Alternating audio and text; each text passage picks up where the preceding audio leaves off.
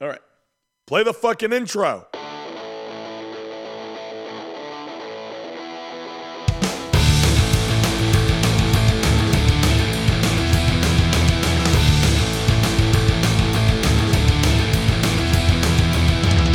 This is Dustin. And this is Eric. And this is SLC Punkcast. Thank you for joining us for episode 336. 336, which means 3 plus 3 equals 6. It sure does.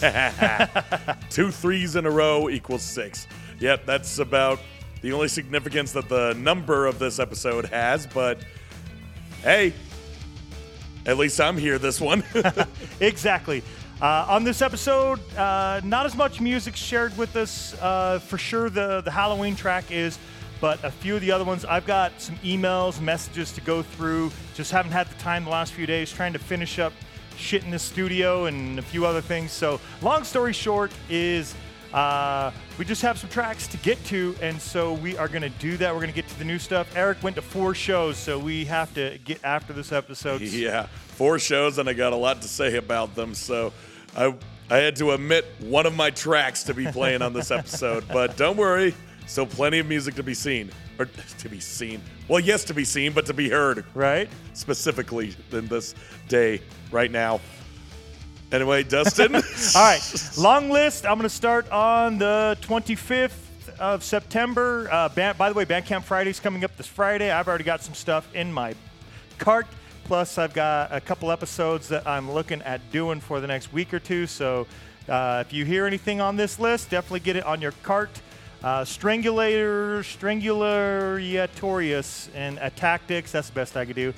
They did a split on Pasaderic Pat's Records. Then on the 26th, Bucket did a split with A Few Years Later, all one word.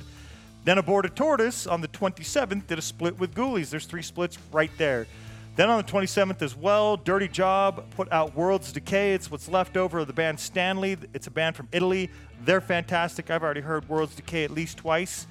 It is an EP, so it's not like a big accomplishment, but I think there's at least 5 tracks. Not too much of a sacrifice. There's at least 5 tracks. There might even be 6.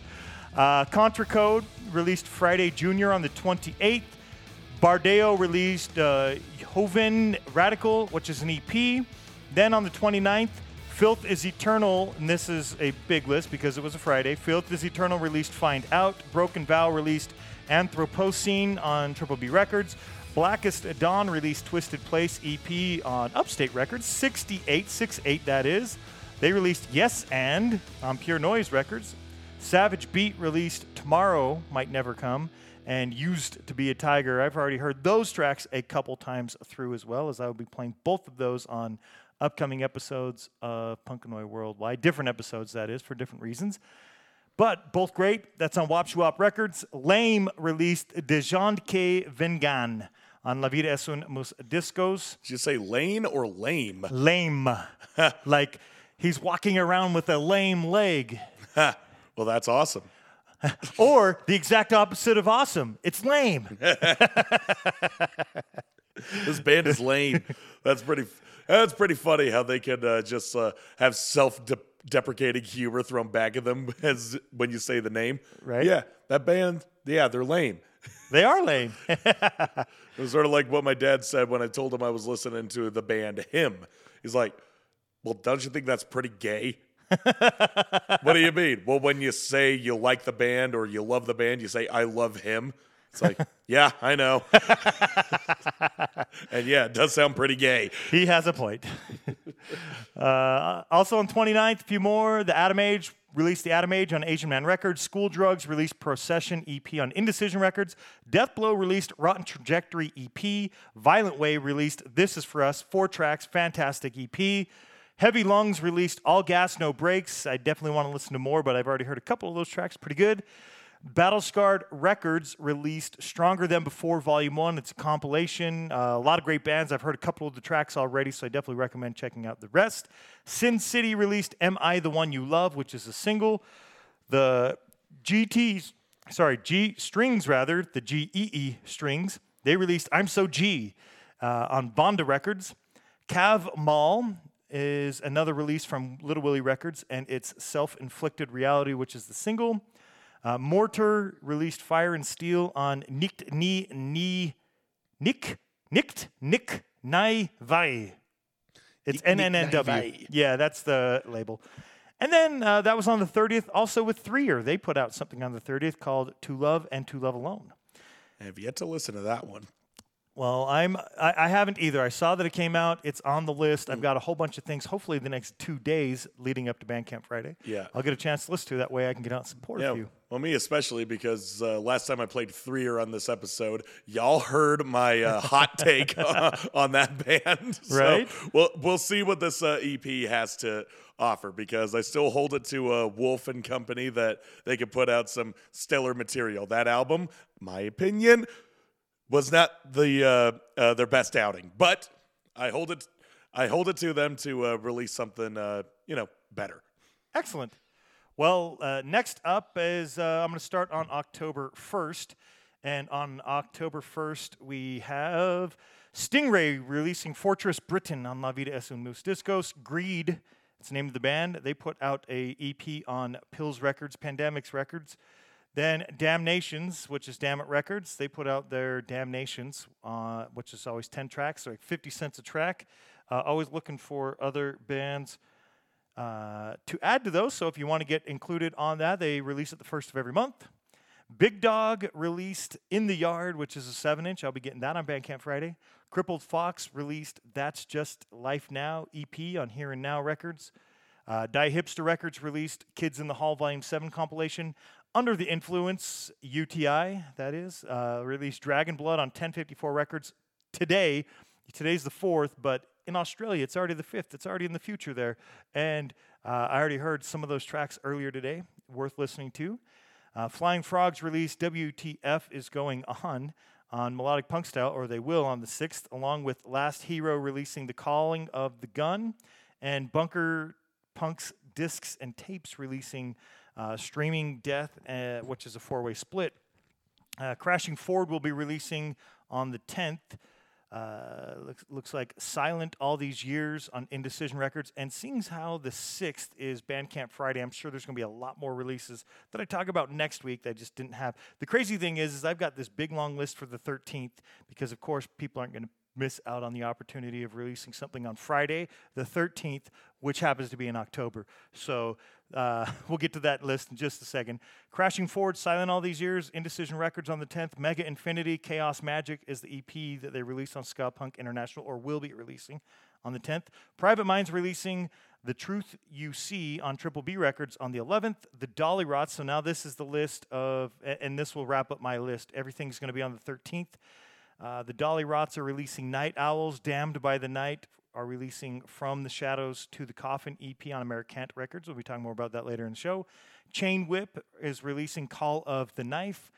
Coronaries releasing The Future Is Now on Rad Girlfriend Records. Institute's releasing Ragdoll Dance on La Vida es un Mus Discos. Alex Hellcat will be releasing a new single called Devil in Disguise. Total Chaos is releasing Mind Warfare. And finally, Golpe will be releasing Assuefazione Quotidiana, or something like that. It's Italian, I believe. It's an EP. It's on Static Shock Records, or it will be. That's my list. Eric, what do you got? Well, I got on the 26th, Hold My Own released a new single called In My Way, and Year of the Knife released 2 new singles from their upcoming record, Wish featuring Devin of Sanguisugabog, and Last Laugh featuring Dylan from Full of Hell. And on the 27th, Bayway released Stretchin' the Truth. That's the spelled with T-H-A, featuring Ant Money. And on the 29th, Harm's Way put out Common Suffering. Broken Vow put out Anthropocene. Deathblow put out Rotten Trajectory. And Last Gasp put out Seizure of the Day. It's a single. October 1st, Damned by Night released their Red Death single, and we'll be talking about Damned by Night. We won't be playing that song, though. You'll be getting an unreleased track because John loves us, and he likes to send me all the new music that's coming out by way of his label. And this is his side project, so of course he wants that out there. And we're happy to deliver, John. Anyway, on the 5th, UTI, Under the Influence, released Dragon Blood.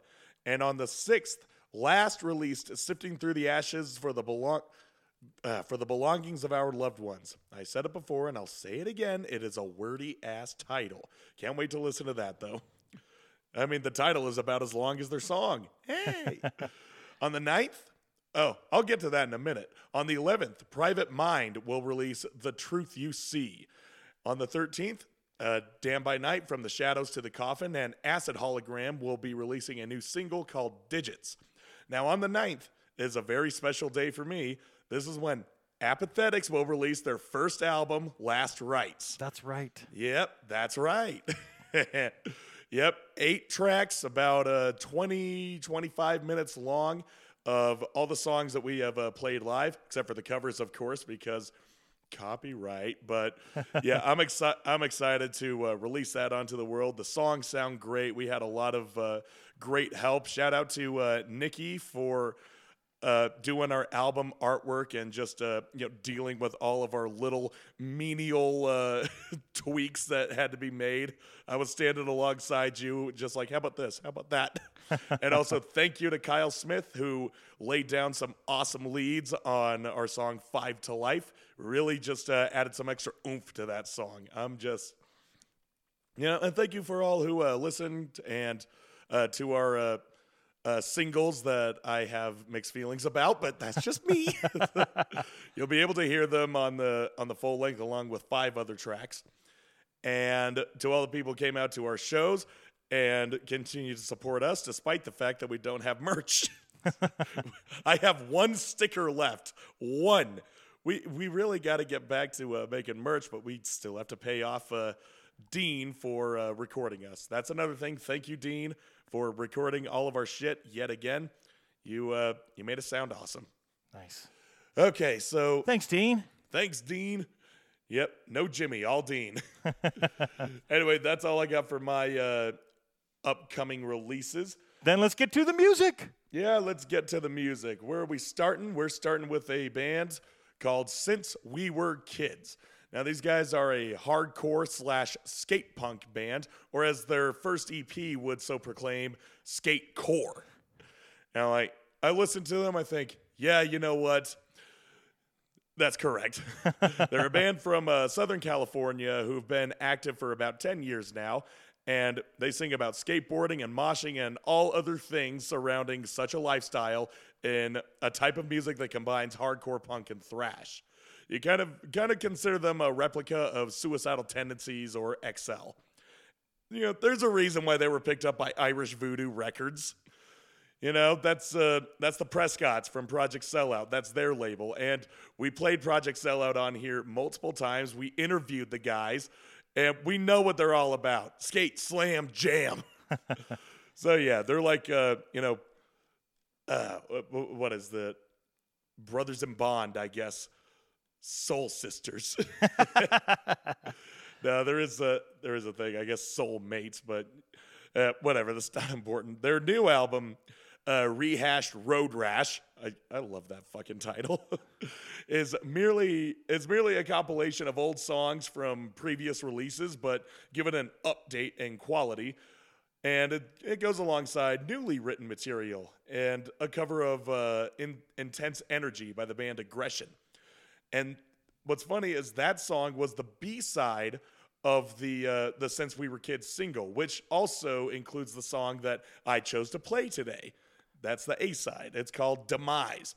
And I picked it, well, it's an album that's like 16 tracks long. Why did I choose this one? Simply, it's sort of the catchiest with its riffs and it's got everything that just surmises their sound. So, yeah, that's all I really got to say to introduce this one. Since We Were Kids, hardcore skate core. Here he is with Demise.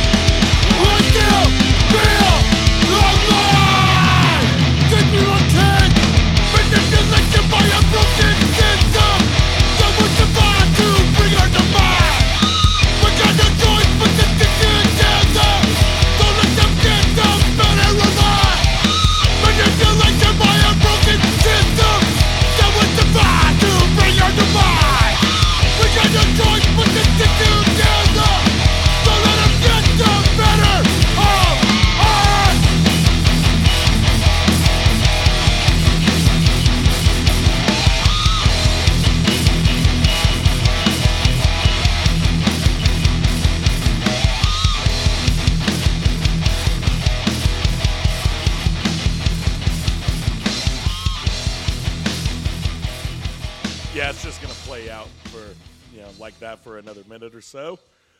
Yep.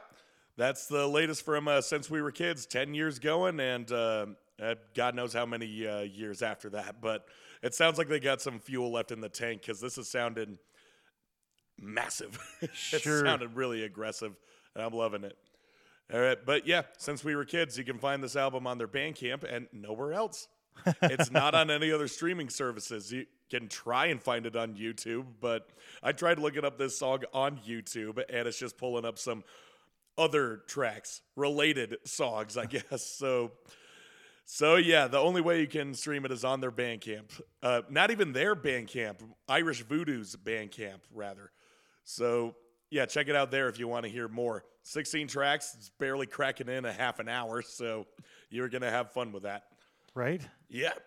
So, yeah, if you like what you heard, this is pretty much how the rest of the album sounds like, except for some songs, which are 30 seconds.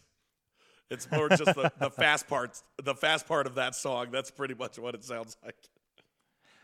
All right, well, I've got a couple, I have some emails, messages to get through, like I said, but I've got a couple of bands that I was looking out for their releases, didn't find their release dates initially. They released them first, the band Burden, I believe maybe it was on Bandcamp, but I missed it. It came out August 14th, and the next is Nagön.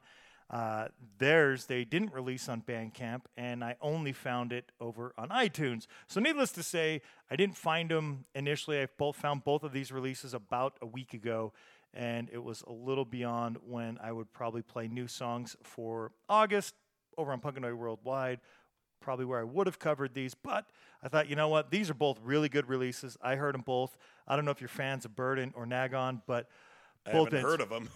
Well, Burden is from Boston. I think you're going to like both of these. We'll find out. Just because I played Slapshot last week. Yes, maybe they played with Slapshot. I haven't looked that up. But Burden released Scorched Earth on August 14th. It's awesome. They're from Boston. Let's get into that track, and then we'll see what you think, and then we'll get on to Nagön. So here goes. Not Enough Blood. Here's Burden.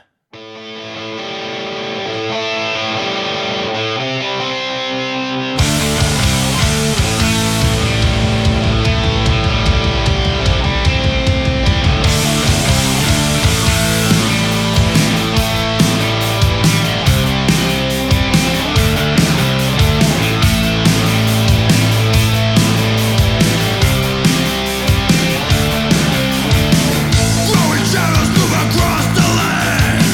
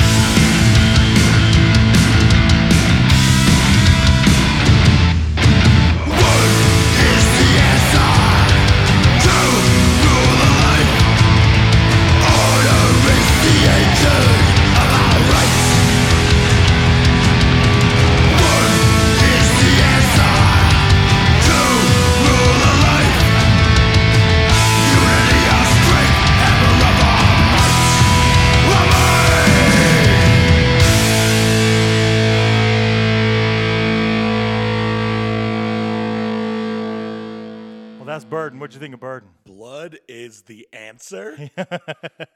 Yeah. These guys, that song may not have been like a super fast, super rowdy, but just the fact that it was so slow and kind of heavy. Yeah, it was heavy. It just sounded like you're gearing up for a brawl. Right? Yeah, barroom brawl, rather. Oh, man, it's good stuff. I really like Scorched Earth. I recommend get out there. Check it out. Great band from Boston, Burden is. Next up, we're going to play the band Nagön. They are from Serbia. I can't remember the name of the EP offhand, but their last EP was really great. I saw on social medias quite some time ago that their album Generations of the Wasteland would be coming out, and I was looking for it. I don't typically look on Spotify for it. I just either come across them, or if I'm out and about, I'll pull Spotify up and search for something that I'm already familiar with typically. But it was on Spotify, not on Bandcamp. I kept looking on Bandcamp. I didn't see any social media posts that it was already out. Well, it came out, and it came out on August 24th. So about 10 days there after that Burden release. And then I got to hear it, and it's awesome. I like it a lot. It's a full length. Both of those, I believe, are full lengths, and they're both awesome. So I'm glad to get to play them here. This track is called This Is Hell, off Generations of the Wasteland. I mean, you got to love the theme going on here, right? Not enough blood. This is hell. Scorched earth. Wasteland. Generation in the wasteland. Right? Oh, man. Yeah, we're kind of... And these guys... Further down the line, we have an album called Angry Youth. Right. That theme musically is probably going to be a little bit different when we get to that one. But this band is also, Nagön is also, I think, referred to, I'm probably paraphrasing here, but like the barbarian horde of Central Europe or something to that effect. So it gives you an idea about what you're going to hear here. So let's do it. Barbaric. Let's do it. Here is This Is Hell from Nagön.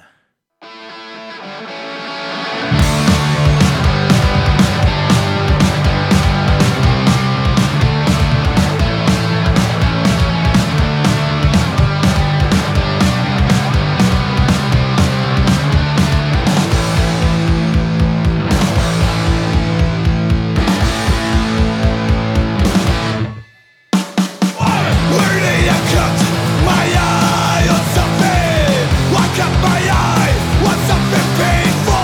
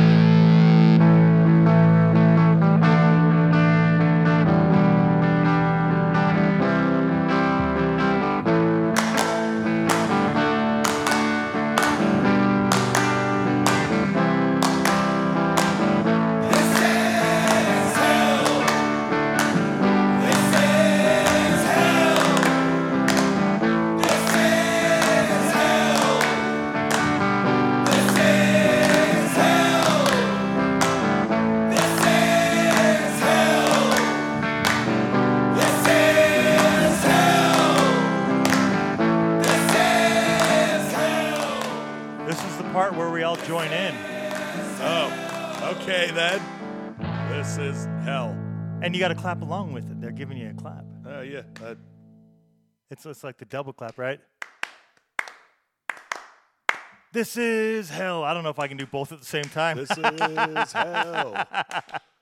This is hell. If I was recording it, I would have had to do the singing part and then the clapping part separate. So what did you think of that one? You know, it was aggressive. Got a lot of, and it's kind of a blanket statement. This is hell. That's right. Just sort of like, yeah, hell on earth. That means we're all living in hell. Huh. kind of profound when you think about it. Right. Well, good stuff. Nagön, go check them out. They're from Serbia, Generations of the Wasteland. If you happen to have missed it, and the same with Burden's Scorched Earth, well, you know they're both out. They've been out for closing in on a month and a half or so each. So go check them out now that you know if you didn't know. Eric, let's get to, you got another new one for us. Yep, I got a new one. Just sort of, I don't even know if it's older than the previous one. It's actually, yeah, since we were kids, was apparently older. Well, technically, because the single was released back in May. Right. Yeah, but the the album, sort of comp album LP, sort of a fucking right. combination that was released earlier. I think it was released last week. Okay, cool. Yeah. I think you're right. That sounds right.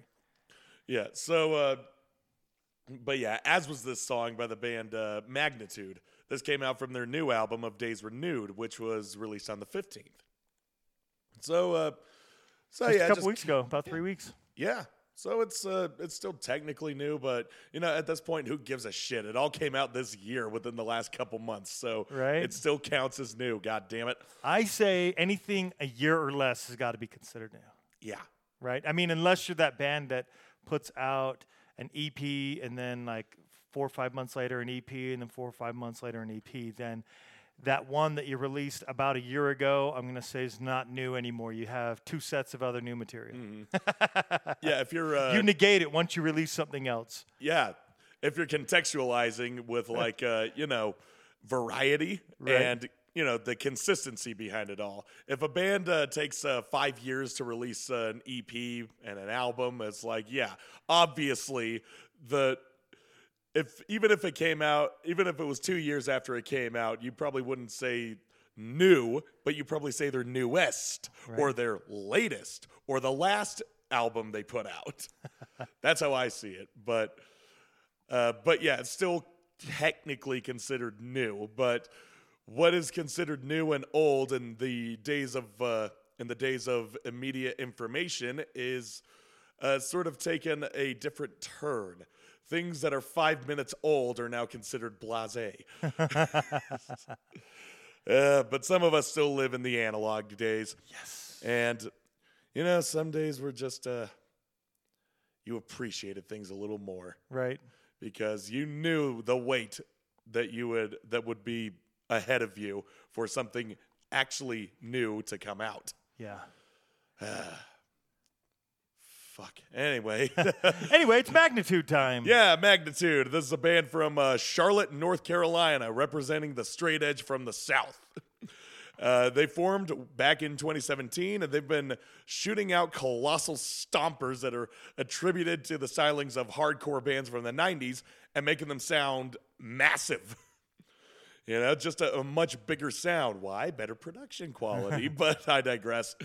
And this is something that I had to point out. It's kind of a weird pet peeve of mine. It's like it's standard hardcore fashion. They've managed to hold their songs to a length of like 2 to 3 minutes, sometimes less, making their albums of 8 tracks or more seem like something you'd sooner find on a 7-inch rather than an LP.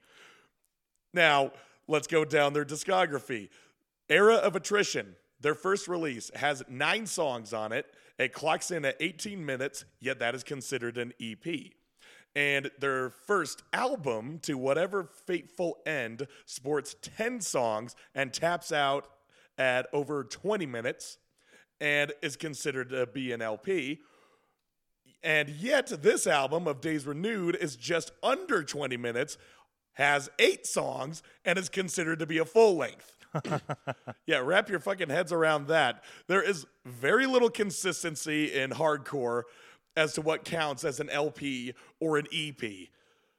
Bitch and moan, whatever. What do I think of this LP? Well, Of Days Renewed kicks fucking ass. The marriage of hardcore and metal, which sounds like they're still on their honeymoon, and it reminds me of like when those two genres were first blended together in the 90s. Like it sounded so new, but so seamless. It just felt like it was meant to be. Kind of like the best marriage. Anyway, what song did I choose out of the 8? Well, I was hard pressed to pick just one. This is actually a pretty damn good album. And I went through I went with Through Trials. It is a prime example of how such a sound is best translated for modern times. Under the lyrics of preaching the importance of holding your ground in the face of adversity, you have evil-sounding riffs on a groove metal-based rhythm, and even when it's propelled into a more, punk-style riffing and speed, they still manage to squeeze in some pinch harmonics. And their singer, Russell Busey, he chants for everybody to join in. I still believe. Well, that's enough out of me. Let's listen to Through Trials by Magnitude Opus.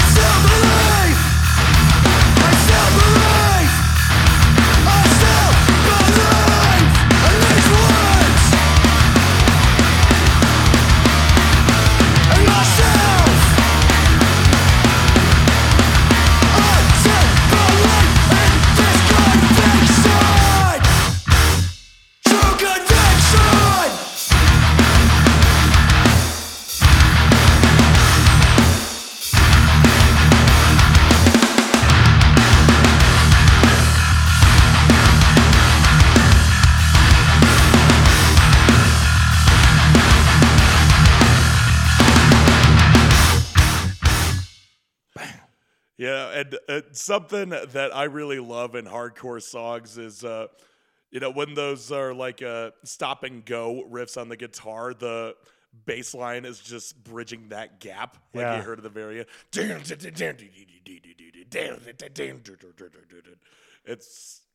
It's cool when you have little standout moments like that. And Magnitude, they're a great band. They're fucking heavy as all hell. And yeah, check out the rest of this album. There's only 7 other songs that you have to listen to, and they all mix very well together. They're all very profound. They're all very heavy, mind you, and some of them are slower, some of them are faster. They they really blaze a good trail up in this bitch. And like I said, it doesn't take long. It's just under 20 minutes. It's a Melp. A Melp. A Melp. It's a mid-EP, it's an EP, it's an LP. It's all three of those at the same time. Right? Yep. Mid, extended, lengthy. That's what Mel stands for anyway. So yeah, Magnitude. Check out the rest of them, man. Excellent. The band I've got today is The Mistakes. They are definitely an older and probably lesser-known band. At least for me, they were lesser known. Have we played them recently? We played The Mistakes from UK. We've actually, I believe we had them on the show. They just came out with a new album a month, I think it was in August is when, so it was in August. We played stuff off of it, and I was looking up something because I was playing another track from the new Mistakes from the UK's LP, their new LP, and while I was looking them up, I came across this other band, and I thought, who's this? This, I don't know. It looks interesting, and I actually started checking it out. So I've only come across this band maybe a couple weeks ago. They existed from 1996. I mean, maybe prior to, but their first release came out in 1996, and their last release came out in 1999. They released 3 LPs. Their first one called Straight Outta Reseda, which was a single-sided cassette, and then they released Angry Youth and Dressed for Success. And awesome band. I mean, the pictures on the albums Angry Youth and Dress for Success definitely caught my eye. I checked them out, and I had to play it. So first, I assume they're from Reseda in California. So not to be mistaken with the band from the UK, who obviously their releases are more recent, as opposed to this other band. Their release, Angry Youth, which Eric was talking about just a moment ago. It came out in 1997. It was their second release. Their other release, Dressed for Success, I really like that too, and I'm looking at maybe featuring that as a great cover-to-cover album in the future. It'll be a couple months down the road, but I look at doing that because there's a lot of really good tracks on that one as well. But I wanted to feature one here, and we'll get to the rest in the future. So it's definitely a band I recommend checking out. I just came across them. Eric doesn't sound like he was aware of them either. So if anybody out there was, lucky you. And if not, here's somebody that you may want to check out. There was a lot of tracks on their album Angry Youth that I was going back and forth on. And I thought, you know what, this one, consider when they're writing their music. In the mid to late 90s. And this track here called Freak, I think definitely fit in for that time frame and can still be applicable now. But I grew up as a teenager around the time that this was coming out. So I can definitely see how that was, especially if you go look at the album covers. I recommend doing that as well. But we'll probably attach an album cover on social media posts. So if you check out our social media posts that go along with these episodes, you might see that there. Anyway, go look at it yourself. Go check out the band yourself. It's The Mistakes from Reseda. Here is Freak off of Angry Youth.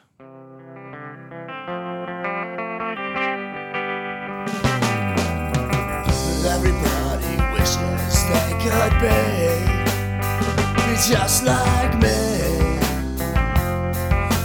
living my life with no regrets and no apologies. Every day I hear people say, what is wrong with that kid today? Why does he look like that? And what's with all those rings in his face?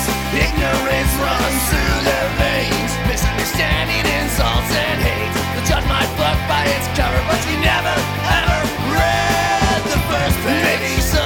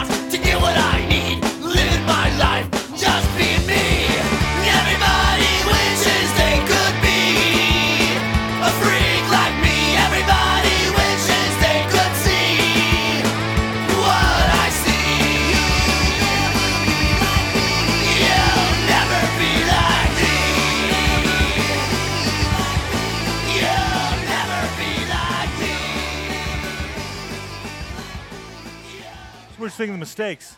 Well, yeah, different country, different time, different style. Absolutely, yeah. Some snotty street punk, and it has some stuff that's a little slower. I mean, this was a little bit slower than maybe some of the other street punk that you might be used to, but they do have tracks like that as well. Yeah. Yeah, definitely. And this was definitely like a what is that type of recording called where it was like a mono? Oh, yeah. I think that's what you're getting at, yeah. Yeah, you know what I'm getting at. I have the name. I know that the prefix is mono, but I can't remember what the rest of that word is. but you know what I mean. It's not like a full-on stereo recording. It sounds like it's just, one layer of audio. Right. And yeah, that's what it sounds like. I just thinking it sounds as old as it is. Right? It's 90s.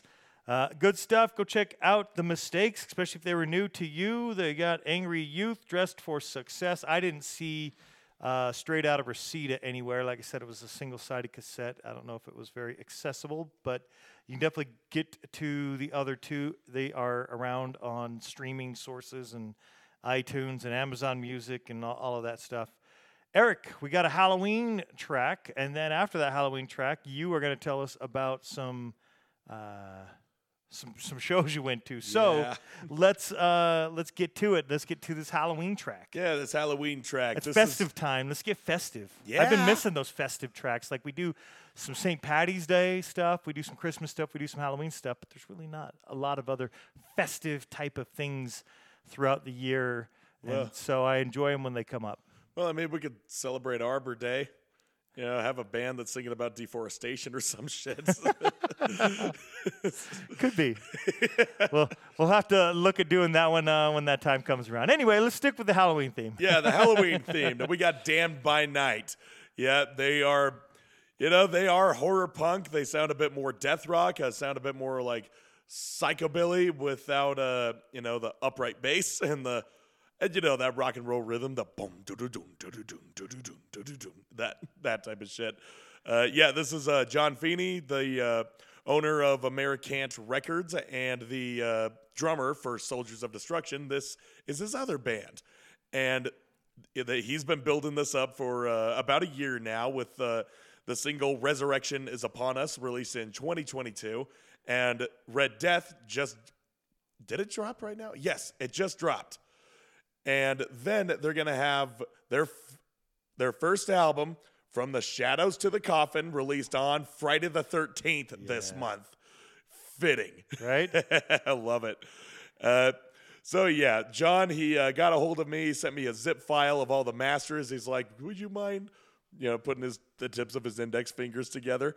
Would you mind playing one of these songs on your podcast? I was like, yes, John, I can do that. Of course, he's always keeping me in the loop with the latest that's coming out on his label or with his any of his bands, and yeah, I get excited every time because everything he sends me is great. Right. Yep. So what are we going to play today? We're not going to play any of their released material. You guys are going to get a first-hand listen to something that is unreleased. Nice. Yep. And we are unearthing it right now. So this, I don't know. I'm sure if I had more time, I would have come up with a more clever reference. The album it's that hand. It's the zombie's hand creeping out through the grave. This one track is. And it's working its way out as it will come all the way out on the 13th. Exactly.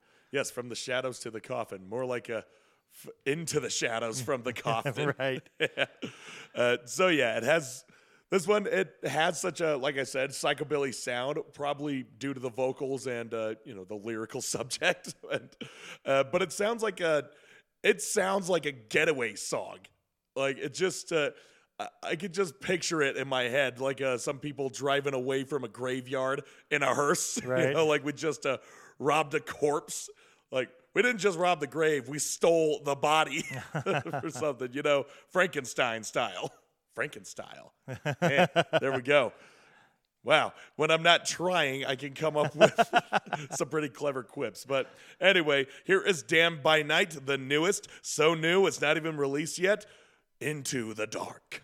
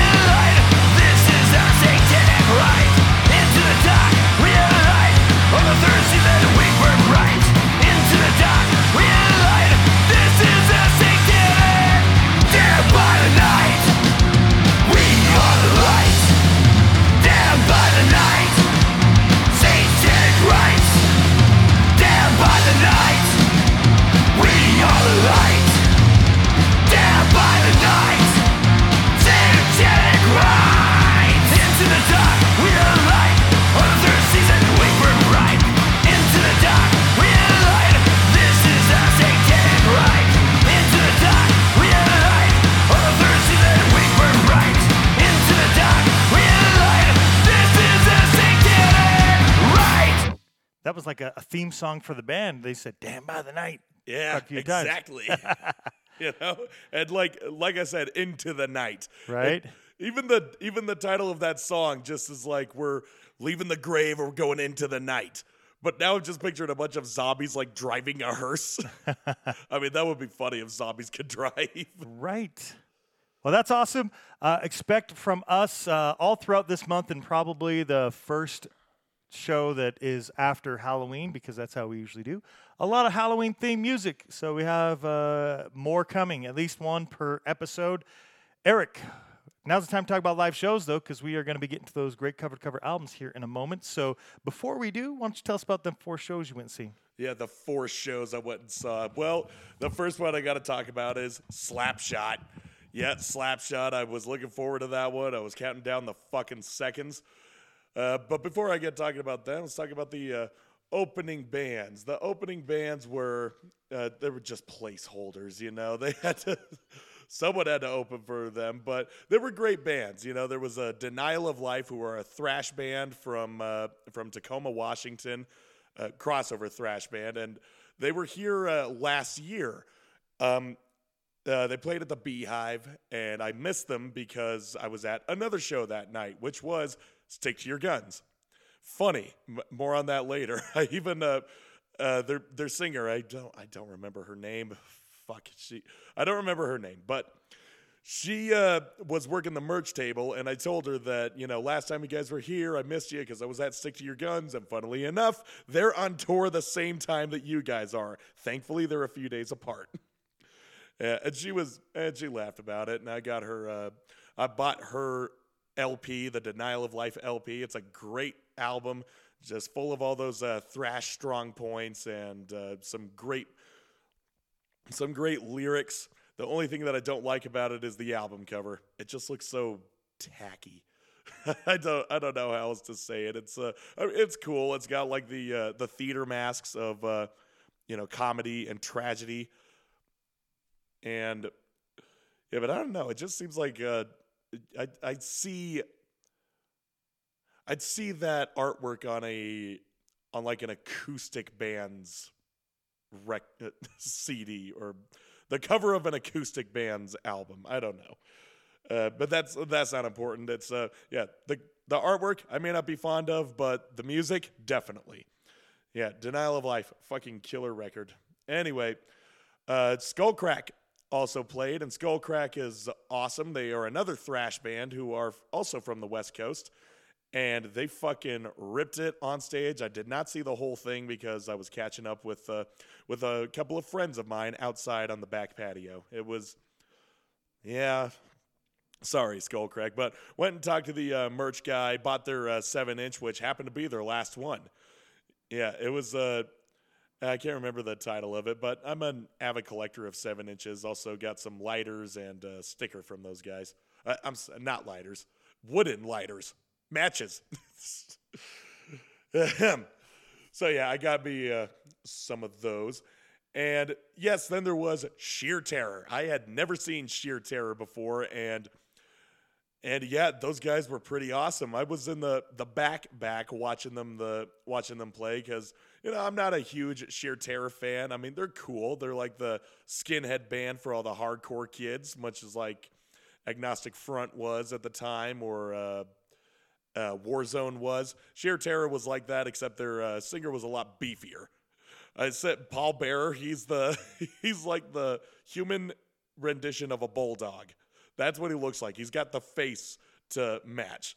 And that's not just me talking shit. They literally have an album called Ugly and Proud, which on the cover is sporting the face of a bulldog. And you see bulldogs come up a lot in as like the logos or emblems of skinhead bands. It's actually kind of funny. Even on this tour, the mascot was a bulldog, you know, for Slapshot and Sheer Terror. I don't know what the thing is with bulldogs. It's like, are they just admitting that they're ugly? Okay, that's not fair. But the fact is, Sheer Terror, they were pretty good. The crowd was getting hyped up, and yeah, I got to talk about the crowd. I was certain that this was gonna be a fucking full on brawl of a show because I had seen Slapshot before. I saw them play one of the club shows in Punk Rock Bowling in 2016. It was them playing with MDC and Poison Idea, some very aggressive bands. And Slapshot was the most violent band I had ever seen. Well, the band itself wasn't violent, but their crowd sure as fuck was.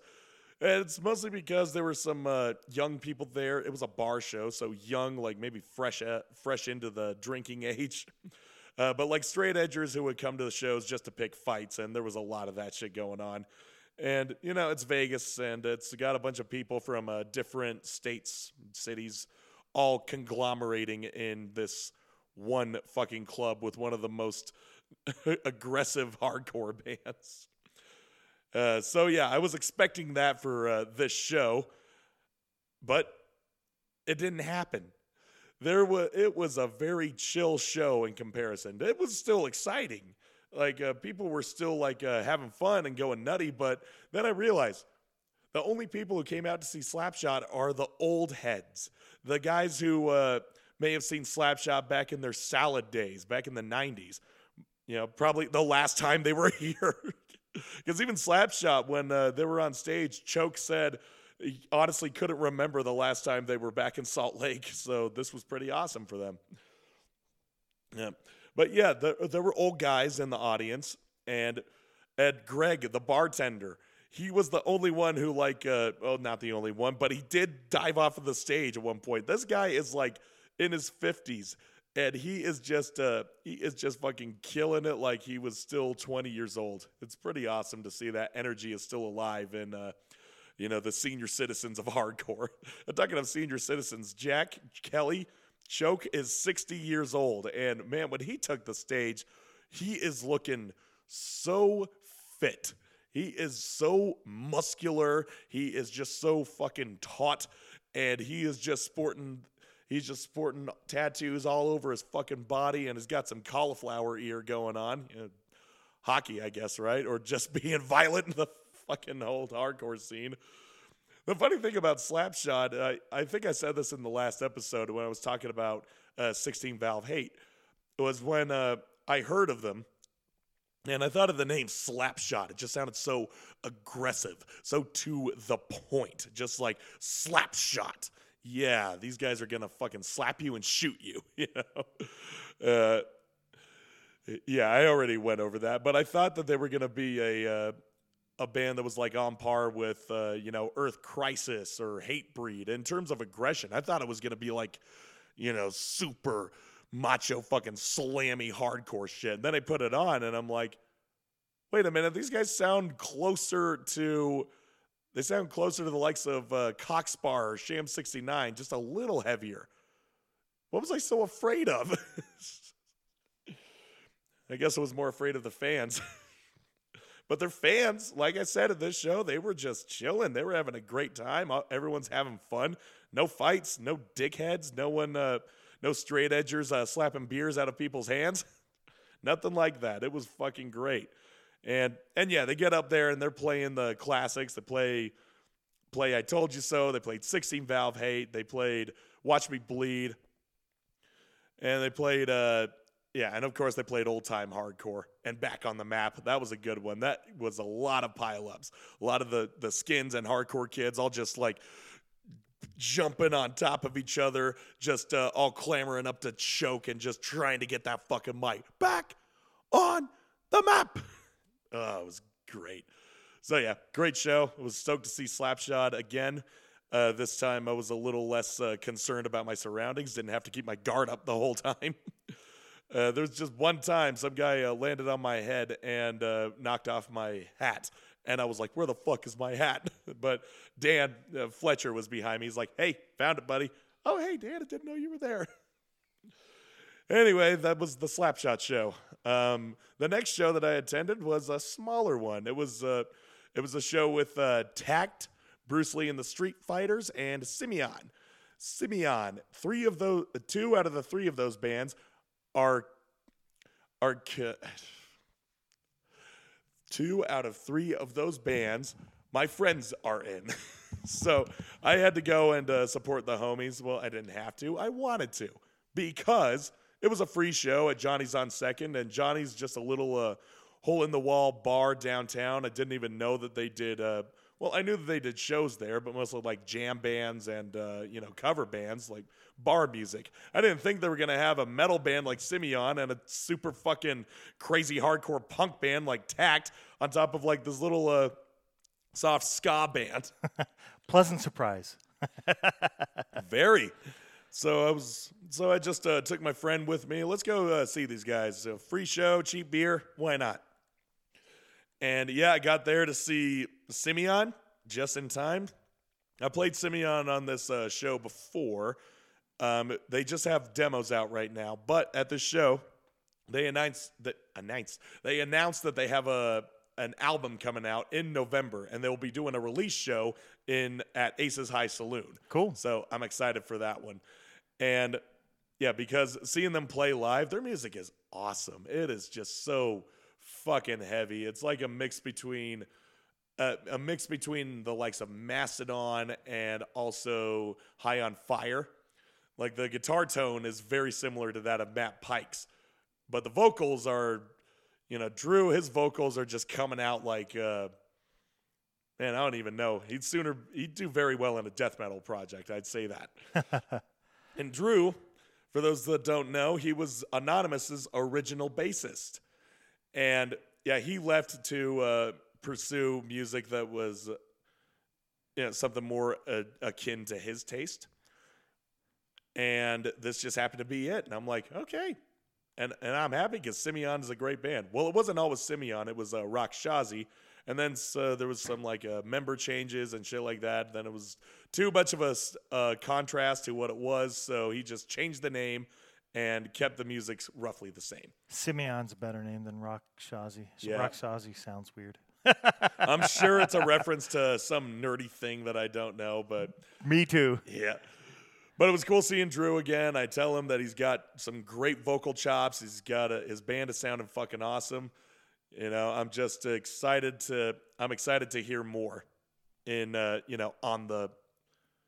on wax, as it were. I don't think they're doing a vinyl release, but they are going to be releasing new music. And Tact, oh my God, Tact. Those guys are so crazy on stage. They're just up there having a fucking great time. I mean, Adam, when he's doing his vocals, he's just slamming so hard on the fucking fucking drums. His cymbal was flying off. And Chase, their guitarist, he is so animated on stage. He's going up and all around. He's getting on the PA speakers. And at the very end of the show, he was throwing his guitar down, ripping the strings out and everything. It was menacing. It was so great to see those guys perform. I don't know their music too much. I mean, I don't even think they have anything released, but just seeing them live is a treasure. Awesome. I definitely recommend seeing Tact live when you can, people. And as for Bruce Lee and the Street Fighters, well, I mean, at that point, I was kind of burnt out. I had been, I was at the Slapshot show the night prior, and I really needed some rest. And all my friends' bands had played, all 2 of them, and I'm like, okay, I need to get home and get some sleep. It's going to be a long day for me tomorrow. That tomorrow being Sunday. Had a band practice, getting Will all caught up with the music so that he'll be ready for our show on the 29th. And he's doing well. Awesome. He is doing damn well. Good job, Will. Good job, Will. Will Schuler from Skullfuck. Will, you will do good. He will. That's right.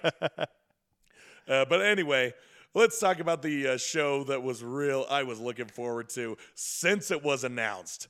The fucking Baby Clock tour with Baby Metal and Death Clock. And there was a third guy opening up for him. Oh, God, I've been counting down the minutes for this show. It's been 11 years. It will be 11 years this December since I've last seen Death Clock. Not counting this last time. You know what I mean. As soon as I got there, I took an Uber down there because my friend Angus was posting like, we got here early as fuck and we're in the front of the line that's now wrapping around the building. I'm like, Jesus Christ. And this is the complex. You know what the complex is like. You know how big that building is and the blocks surrounding it. Right. Yeah. I had the Uber drop me off at the corner and I was just going down the line, maybe I'll see someone I know. And sure enough, boom, there's my friend Taylor, who I went to high school with. I've seen him every now and then. And this just happened to be one of those times. So I was like, oh, hey, I'm just going to bunk up with you right now. And we went in. And as soon as I got in, I was like, okay, straight to the merch table. Because I know it's going to the big room, the Rockwell room at the complex. And it was packed. There were people. There was a line for the Baby Metal merch and a line for the Death Clock merch. Both of them probably about 1/8 of a mile long, and they were in serpentine. Wow. Yeah. Oh, God. It took about 25 minutes, maybe half an hour to get to the front up to where the merch was, and it was worth it. Bought myself a Death Clock shirt, bought my friend a Death Clock shirt, I bought myself a Death Clock patch, and yeah, I think that was about it. I dropped $100 on there. 50 of which were from my friend because I told her I would get you a Death Clock shirt. Show was sold out. Couldn't get a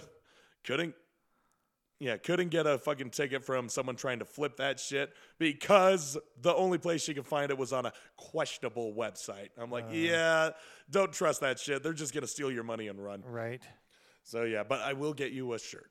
And the I got shirt was $50. Dang. $45. Okay. Ooh. Yeah. Not much better. Right. But I'm like, you know what? It's Death Clock. They're on their last tours, whatever. I don't know how long they're gonna. Hopefully, Adult Swim will milk this out as long as it'll go because Death Clock, I think, deserves their own tour. Not to disrespect Baby Metal, those guys were awesome. But I'll get to that in a minute. But Death Clock, it's fucking Death Clock. Come on. They should be the headliners, not co-headlining. But I digress. As we were going through the line, I heard some of the opener, Jason Thompson. And I was like, who the fuck is Jason Thompson? Well, my friend, he gave me a bit of a history lesson that Jason Thompson was more of a hired gun in a lot of deathcore bands. Some pretty well-known ones, including Born of Osiris, All Shall Perish, and even some drone bands, mathcore like Periphery and Polyphia, and also Chelsea Grin. Cool. Yeah. And according to him, he was a session guitarist on there, but he was basically a part of the bands when he was joining and basically created their best albums as a result. Awesome. I'm like, all right. So that's basically what this guy was doing. It was, just Jason up on there. He was playing some of his original music and playing to backing tracks of songs that he had created. But the thing was, you're playing to a crowd of people who are there to see Deathclock and Baby Metal. You are a third wheel, sir.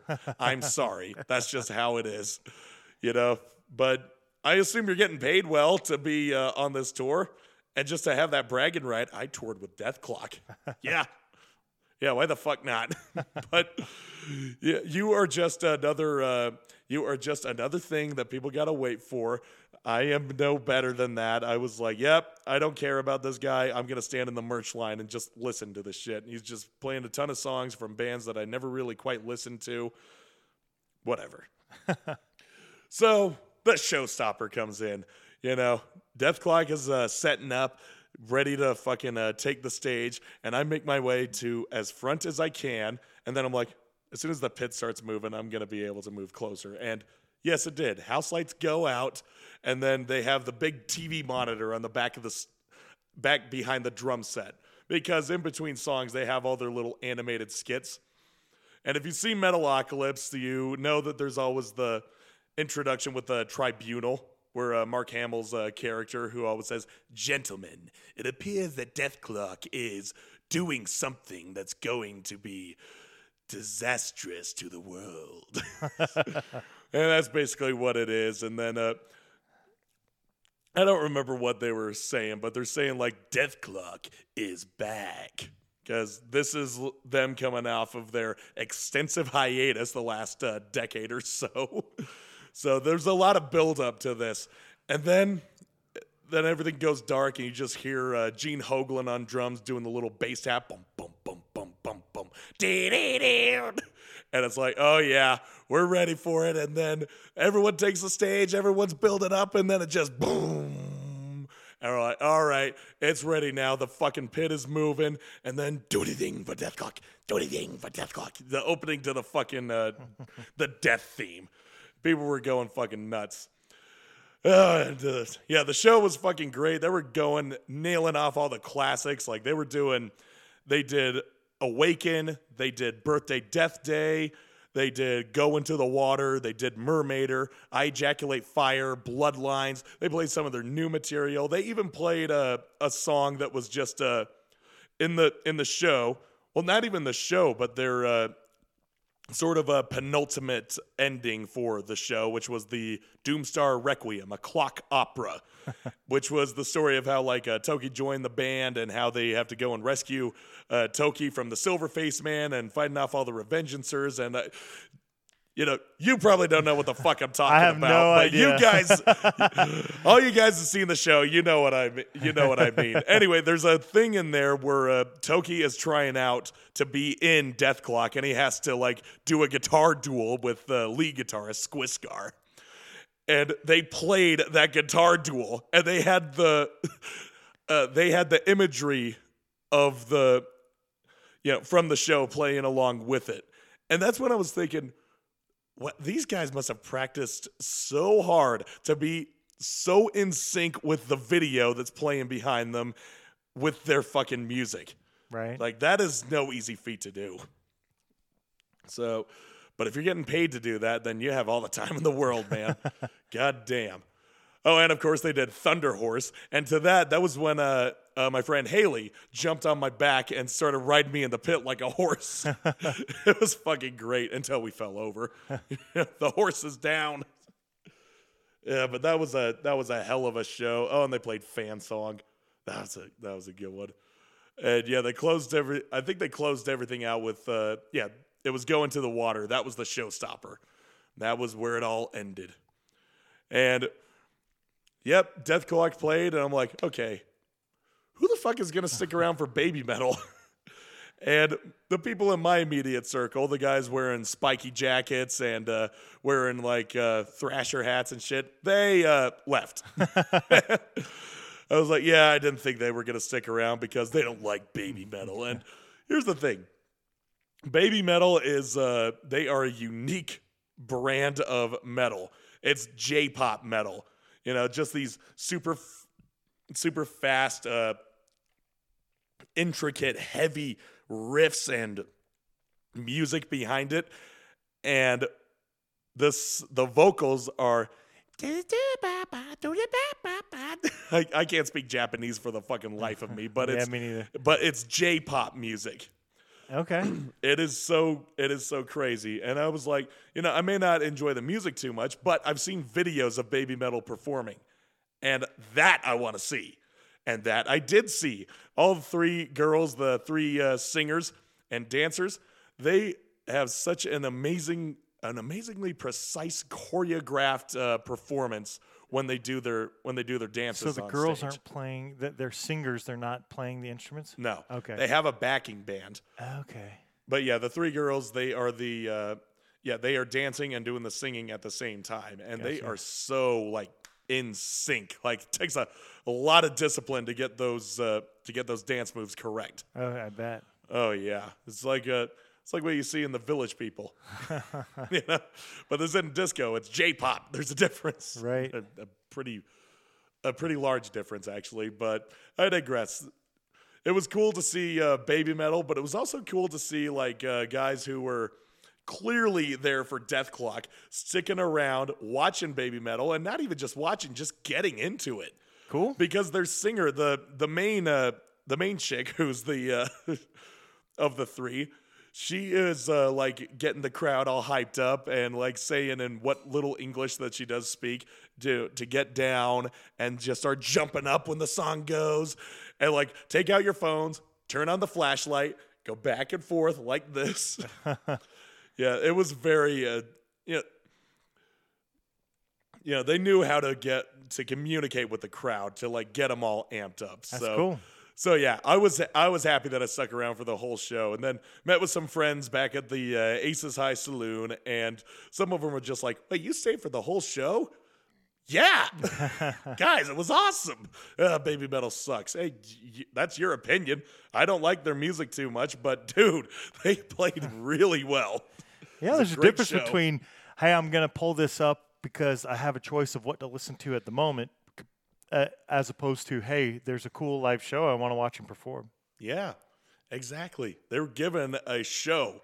They were giving a performance. Right. And goddamn, it was great. It was great. Happy that I got to see Baby Metal at least once.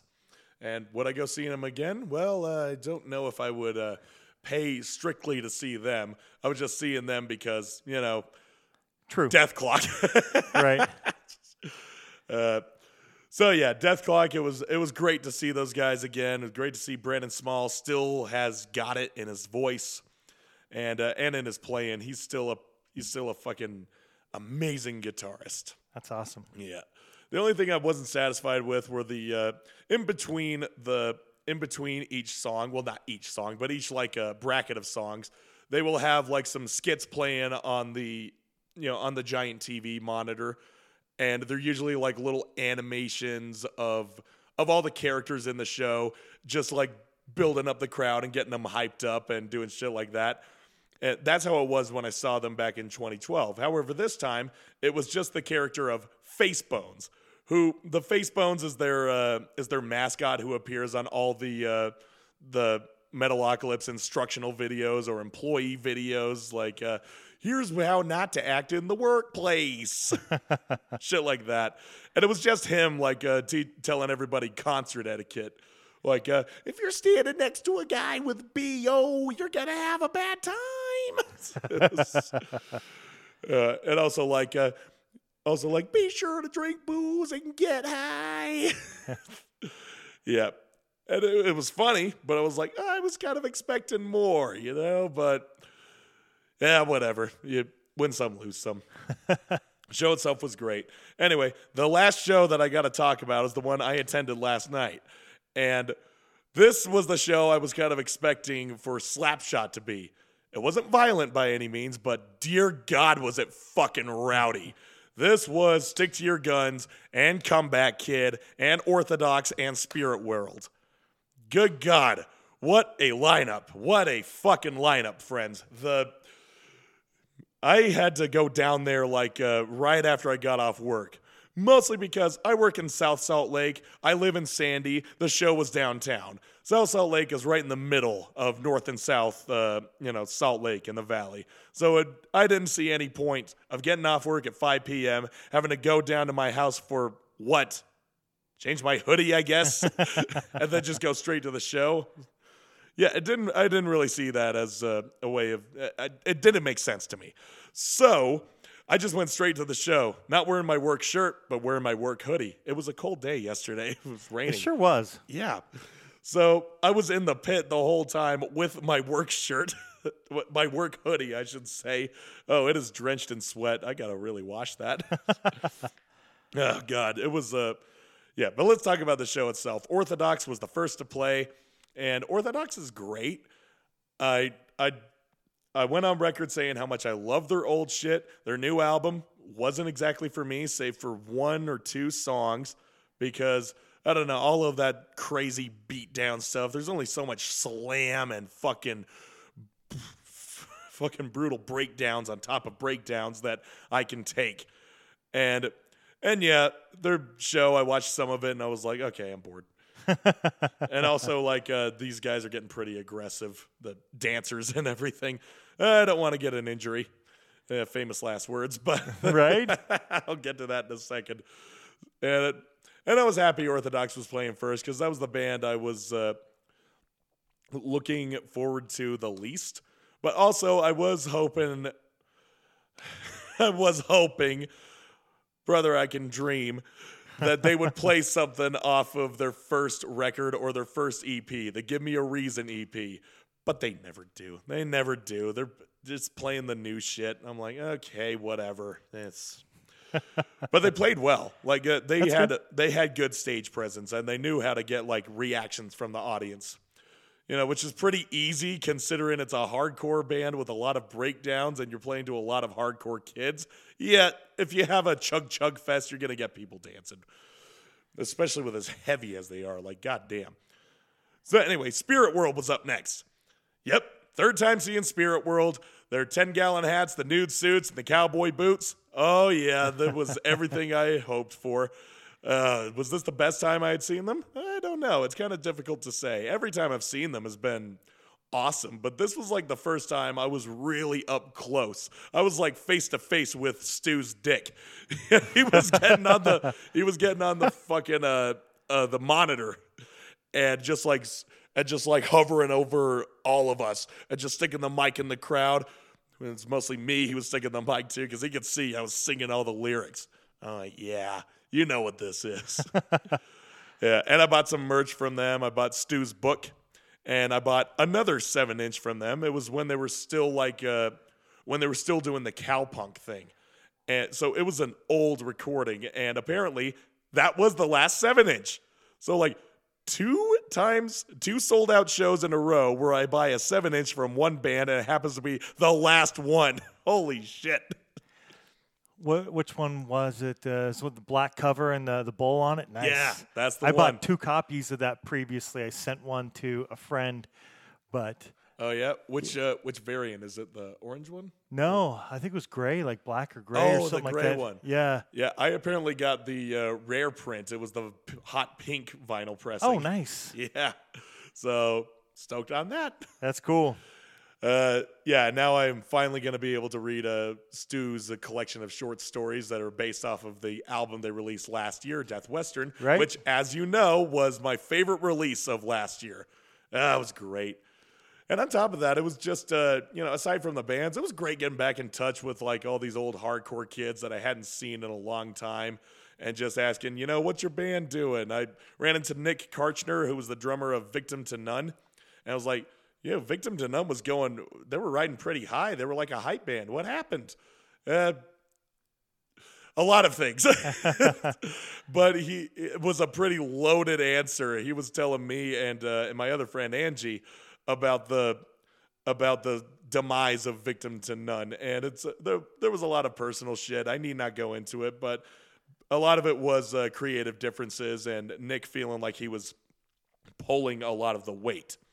And for good reason. He's a fantastic drummer. He's been wanting to branch out and do his drumming things instead of just playing the standard thrashy 1-2 hardcore drumming shit, which Right. was always being requested of him. He's like, come on, guys, can we do something different? Yeah. And he records them all. He's got his own studio. He does all Awesome. that shit. Yeah, so, yeah. And then there were other things, drama stuff I need not go into. Not my horse, not my stable. Doesn't matter. Right. Doesn't matter. Victim to None, they had a good run. They had a great EP, but, yeah, egos just kind of get the best of people. Well, does that wrap up the shows that you saw then? No, I still have 2 bands to talk about, man. Oh, okay. So, Yeah. So there you yeah, go. Spirit World. Great fucking performance. You saw the highlight of the awesome. show, even though it sounds like the other ones were really good too. But I mean, Spirit World, they're fucking awesome. So yeah, Spirit World is fucking awesome. But no, the goddamn highlight of this show was the band I've been listening to for almost 20 years. One of the first hardcore bands I'd ever listened to, thanks to the Victory Record music video compilation. It was fucking Comeback Kid. I had never seen them live. I had never seen Comeback Kid live, and holy shit, was it worth it. Fuck me. I love Comeback Kid. And seeing them live, man, even though those guys have gotten up there in age, you wouldn't know it. They still perform like they're in their fucking 20s, man. That's awesome. Yeah, and Andrew Newfield, he was going all over the microscopic stage at Kilby Court and just like sticking the mic out into people, and people just fucking clamoring, especially during Wake the Dead, which they saved for last because, yeah, why wouldn't they? That's like their biggest fucking song. And yeah, they open it up with Heavy Steps on hollow ground. They played False Idols Fall. They played my favorite fucking song of theirs, which is Talk Is Cheap. Oh, God, did that ignite the fucking hardcore kid in me. The time where I was wearing camo shorts, was looking down on all the fucking surrogates, all the punk rock surrogates. Oh, I got fucking ignorant right as it hit that breakdown, and it just all pauses, and everyone shouts out, "Keep talking!" Boom! I was just thrashing into people. I was crowd killing, throwing my fists, spinning my kicks. Didn't fucking give a shit who I hit. Yeah, it happens. Oh, shit. And then, let's talk about the injury I sustained. It's not even an injury. That's an overstatement, if any. I've had worse. A lot worse. That kind of goes without saying, given my past, with my head and everything. But show-wise, I've had a lot worse injuries sustained at a concert. I had to get stitches on my lip one time, for Christ's sakes. But yeah, this time it's a hardcore show. There's a lot of stage diving, a lot of crowd surfing, and this was the weirdest injury sustained from that. If you dive off of a stage and nobody catches you, yeah, that's fucked. Someone dives off of a stage and lands on your face, breaks your nose, which is what happened to me one time. That's kind of expected. But this time, someone landed and was kind of on top of me, and he was like reaching out for heads and hands to sort of keep himself from falling on the other side of me. And one of the heads and faces he grabbed was mine, and his nails just fucking like scratched me up the bridge of my nose and right under the socket of my eye. I was fucking petrified. I was like, he took out my eye. I'm like, no, I can still see out of that eye. Okay, good. This isn't like Sick of It All again. Oh, God. So, yeah, I had two pretty gnarly scars on my face, and I don't know, it looks pretty badass. It's like, how'd you get that? I got clawed by a crowd surfer. Yeah, that was, it was a killer show. I was so stoked to see Comeback Kid. I've been waiting so long to see them live. They just never come through Salt Lake, and the last time they did, I couldn't afford it. That was like back in 2013, 2014, sometime around there, but maybe earlier, but whatever. I made up for it now. And now, yes, I got to get into Stick to Your Guns. But since that's going to be a nice little segue into my cover-to-cover album, I'm going to save them. I will save them. So that'll be a sort of epilogue. However, for shows that are coming up, let's see what we got here. Today is the 4th. Today is the 4th. The 4th. So, the next show that'll be coming up on the 6th, there's 2. One is The Chats with Cosmic Psychos, Phonosonics, and Gym Shorts. That is at the Complex, and it's $37. That's all fees and taxes included, and it starts at 6 p.m. However, there is a more important show going on that night. There is Boss's Daughter coming back from Reno, Nevada. And who should be opening up for him but Captain Daniels and the Sunnybrook Sailors, Skullfuck, and the Apathetics. Oh, would you look at that?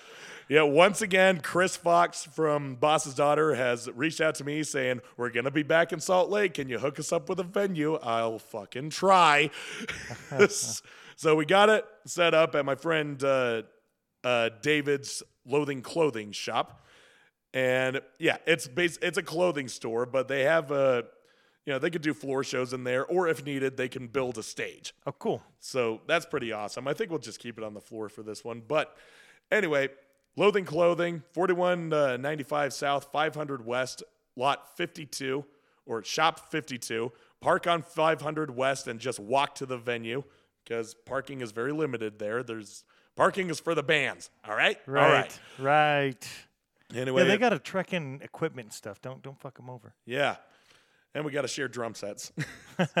Anyway, this show will be $10, going to be starting at 6 p.m.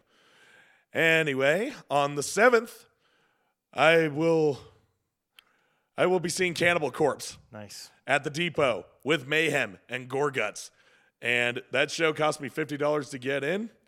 I'm assuming it's also going to sell out. I don't know what's selling out anymore. Everything's selling out, apparently. These last 3 shows that I talked about, minus the bar show, all sold out. Death Clock was sold out. Slapshot sold out. And fucking Stick to Your Guns sold out. And it's possible the Cannibal Corpse will sell out. You better get your tickets now. And also Bad Religion. That's going to be on the 10th, by the way. Eric, even though a couple of those shows were at the very end of September, it's basically a very expensive October for you. Yeah. Bad Religion's about to sell out. I got my tickets. It's Bad Religion, The Dwarves, and Speed of Light at the Union. $40 if they're still available. Starts at 6 p.m. But also before that, also on the 7th, I will be busy at Cannibal Corpse, but some of these other kids will be at Motionless in White, Knocked Loose, After the Burial, and Alpha Wolf.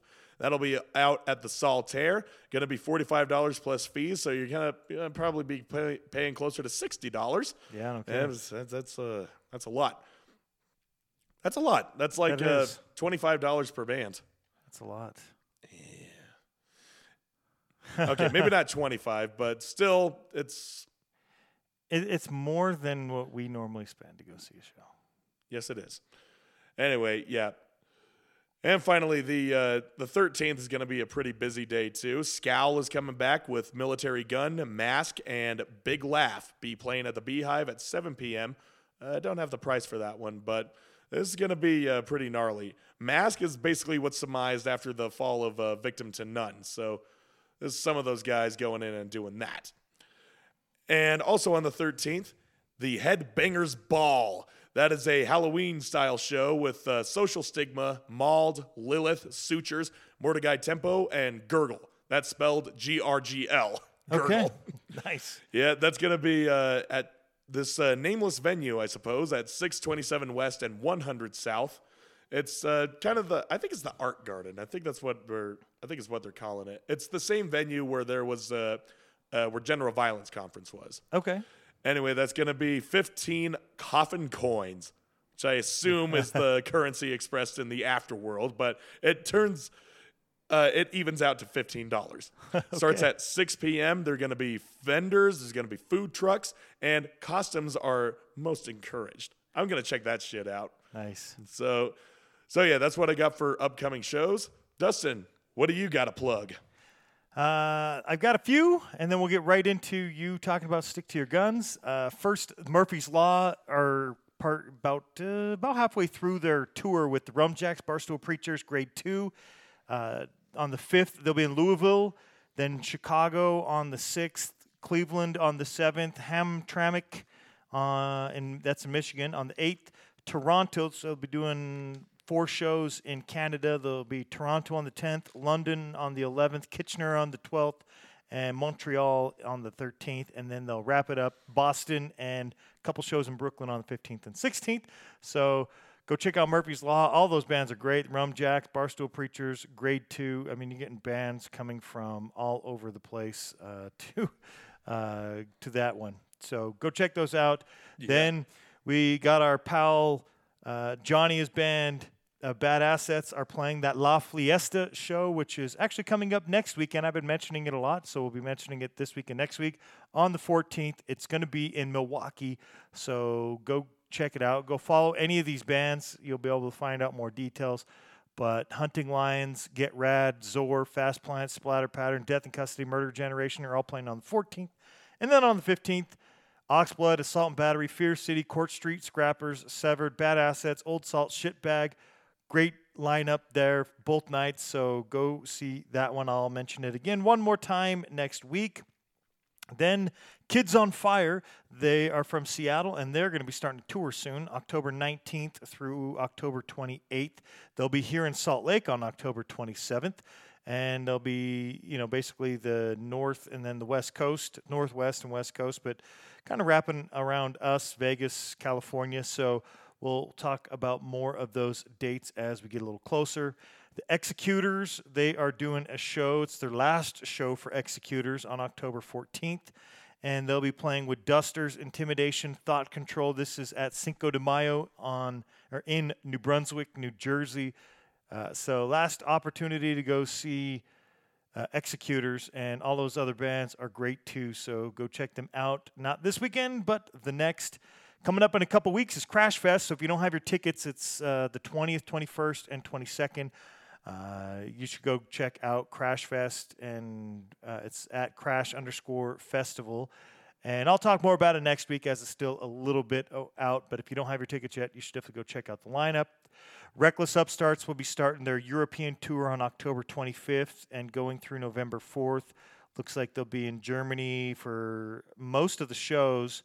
Looks like they have a spot to fill, and then they'll be in Czech Republic. So a lot of shows in Germany. You should definitely go check out our pals in Reckless Upstarts. We'll get into more of those details as we get closer to the date. And then Darkbuster and Noise will be playing some shows October 7th, 28th, and looks like is it 2 shows on the 28th? One of these must be a daytime show. Oh, no, it's a correction. Sorry, I got the old flyer. They corrected it. So the 29th will be in Philly, 28th in Brooklyn, and Cambridge, Massachusetts on the 27th. You can get to see those 2 bands. Fantastic. Darkbuster's awesome. And you get to go see Noise, as Matt Noise has relocated for a job out to Washington, D.C., so you'll definitely be seeing Noise a lot more on the East Coast than the West Coast like you might have before. Last and final show I'm going to mention is going to be a show on Friday, October 13th at the Palomino Smokehouse. Palomino Smokehouse is in Calgary, and you can go see the bands Beton Army from Montreal, Homefront from Edmonton, Alien Boys from Vancouver, the Enforcers, obviously from Calgary, because I'm not going to mention any other place. The Still Depths, same place. And then from Edmonton, you get to see Sister Susie. So really great lineup. It's $20 in advance, so get that. Bands will start at 8 p.m. that night. That's everything I got. Eric, let's get to your talking about your finishing up your shows into your album. Yeah. And on top of that, there is another show that I forgot to mention, but also because it's not a punk show by any means, but Afro Man is coming to Salt Lake. Oh, nice. Yeah. And I'll be seeing him tomorrow. It's going to be at Aces High, of all fucking places. Afro Man because you got Aces high? Yeah, Ace is going to be high. I'm like, yep, this was one of the rappers that me and my best friends were listening to in secrecy because we're metalheads, and it was blasphemous to listen to anything that wasn't. So hip-hop was definitely off the table, but we always snuck it under the table, you know what I mean? And Afro Man was one of them, because why not? Everyone and their dog knows Because I Got High and eventually Cult 45, but Afro Man's got a lot of great songs, and he's got that nice, sultry voice. Right. Yeah, so I'm excited to see Afro Man. Definitely be a nostalgia trip, and he posted a video on his Instagram today how excited he is to be playing Aces High. Nice. Yep. I'm like, it's going to be a metal bar. You're going to be surrounded by a ton of metal, punk, and outlaw country shit all over the walls, and we're watching this famous rapper. It's so funny how juxtaposing it all is, but anyway, I'll be checking that out. Anyway, yeah, let's finish up the whole thing with Stick to Your Guns. Now, Stick to Your Guns, I talked about him to death on this show, at least when talking about the album Spectre.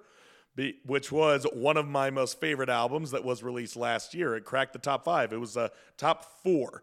And I will be backtracking. I got to reiterate what I said introducing them, because I know it's kind of tooting my own horn, but I really don't think I could have put it any better. So yeah, Stick to Your Guns. Champions of OC melodic / post-hardcore with soaring melodic pop hooks juxtaposed to roaring gutturals, plenty of fist-pumping rhythms, circle pit-inducing speeds, and knuckle-shattering breakdowns. And yeah, that's basically what the show was. So yeah, Stick to Your Guns. They were fucking great in there. There was a lot of kids in there. Like, I'm talking kids. And a lot of hardcore kids in their sort of early to mid 30s who had it's like, yeah, Stick to Your Guns was your gateway band, wasn't it? Yeah, and here's why. Here's a bit of the history of them. Stick to Your Guns had achieved underground success, and by the time the 2010s hit, they became hardcore darlings for those maturing out of their MySpace phase. You know, the third wave emo kids. You know which ones I'm talking about, the ones that looked like they dressed up like anime characters.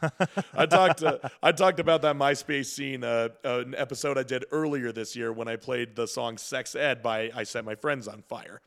You know, MySpace was a big boom in that sort of musical industry, and yeah, all the teenagers at the time were just flocking to that shit. And these were bands that had really ridiculous names, stupid song titles, but they were good. You know, they were good musicians. It wasn't suited to my taste, but you know, that's what it was. Stick to Your Guns were one of those bands that were just hardcore enough, but just catchy enough, like sing-song enough to appeal to that crowd and get them into, you know, more heavier style of the music that they would, you know, be more keen on.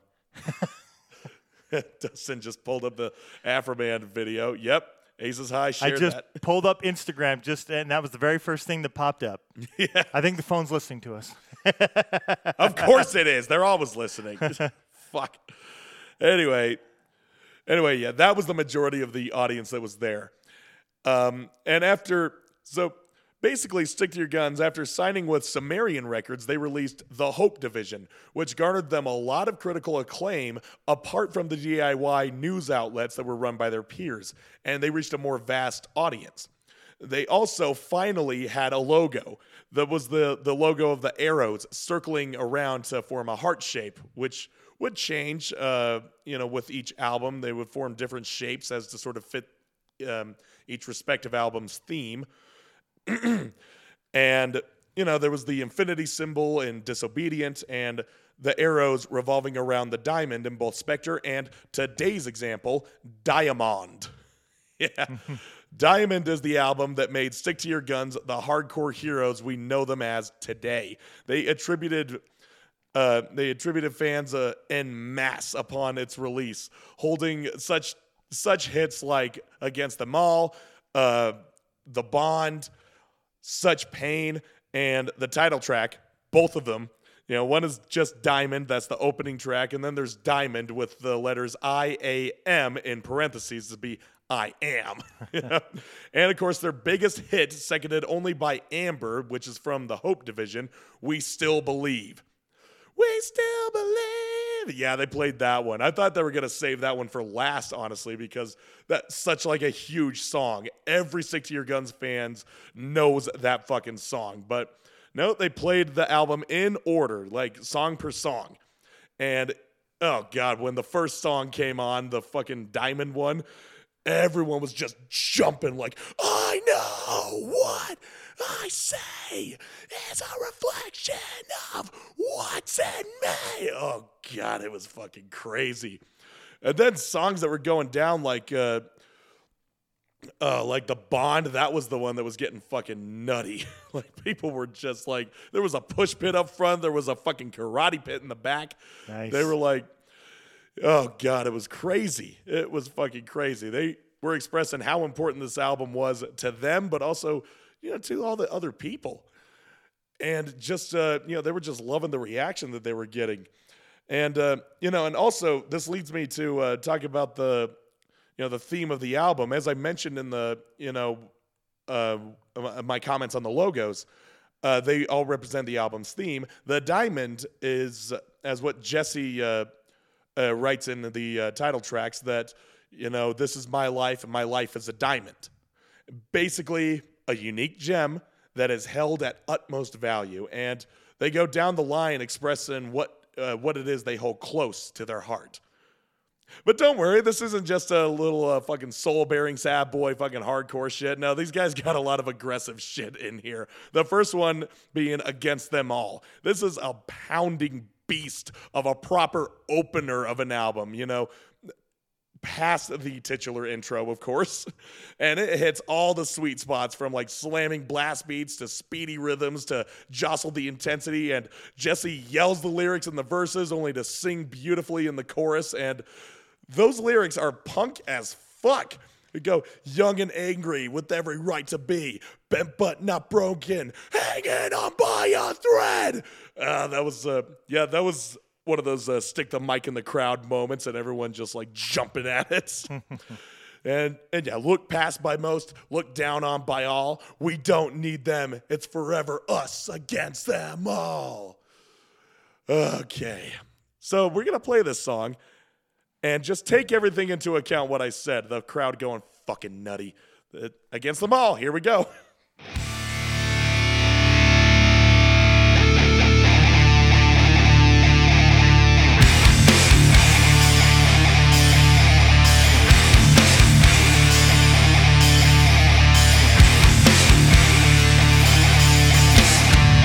Because you're just like me, always questioning every single thing, never giving up without a fight. Because for you, your resistance is a way of life. Young and angry with every right to be, been but not broken, hanging on by a thread. Oppressed by most, looked down on by all. We don't need them, it's forever us against them all.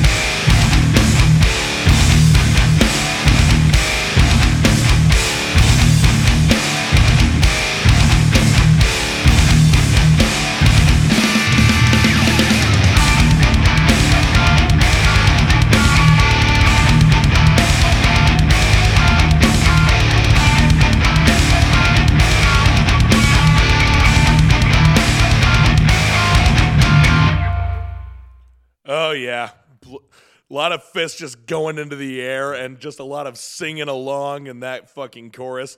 Like I said, Jesse's got a fucking beautiful voice. Like, it's really hard to work both of those ends, being so melodic and soaring with your vocals and just so clean to just fucking having those powerful fucking guttural yells. It's a challenge, trust me, and very few singers can do it. Well, a lot of singers can do it, but very few can do it and sound good. You know?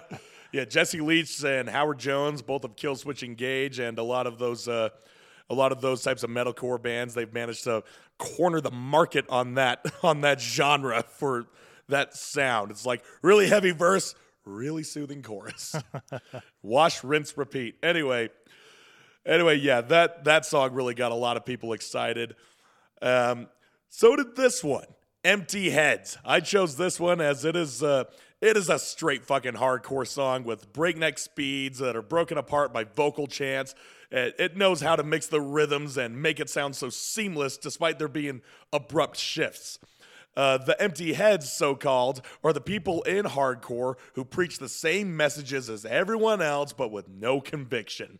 Just being fucking mouthpieces and spouting rhetoric and trigger words to get people's attention, whether or not they believe in their words and their empty statements. So, yeah, there's a lot of that shit going around. People getting big fucking heads on them, a little too egocentric, especially the younger audience. It's like, oh my God.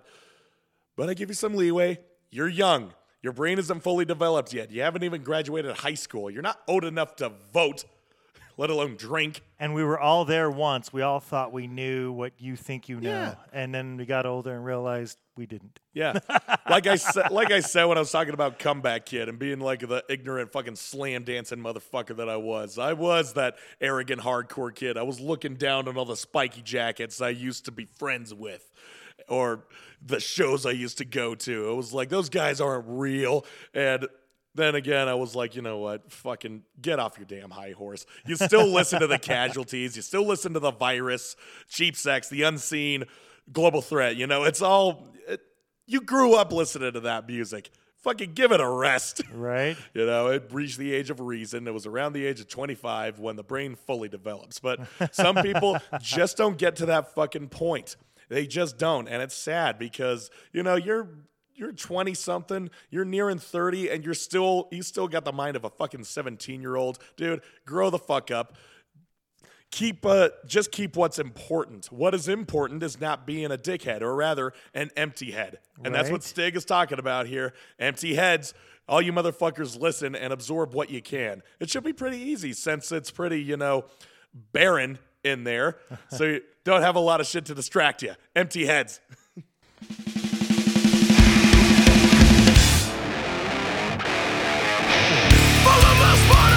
To be here. You walk around like you don't know what this is all about. Well, one of you idiots, please just say something now. Yeah, well, you say fuck the world, we say fuck you.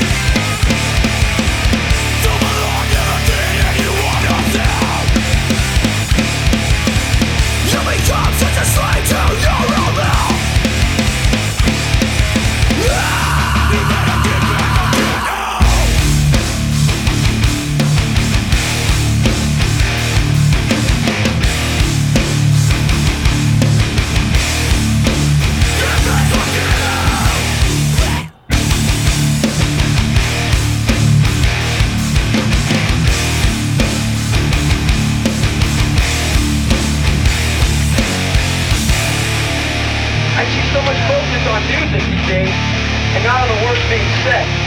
And I think that in order to communicate hardcore, the lyrics must be at the forefront of every song.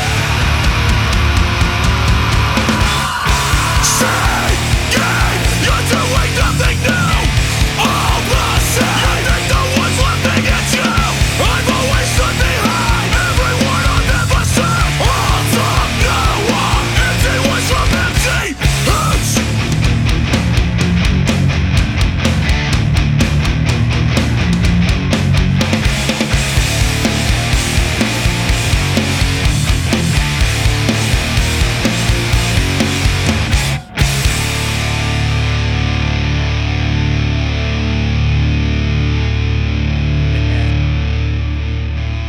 Say fuck the world, we say fuck you.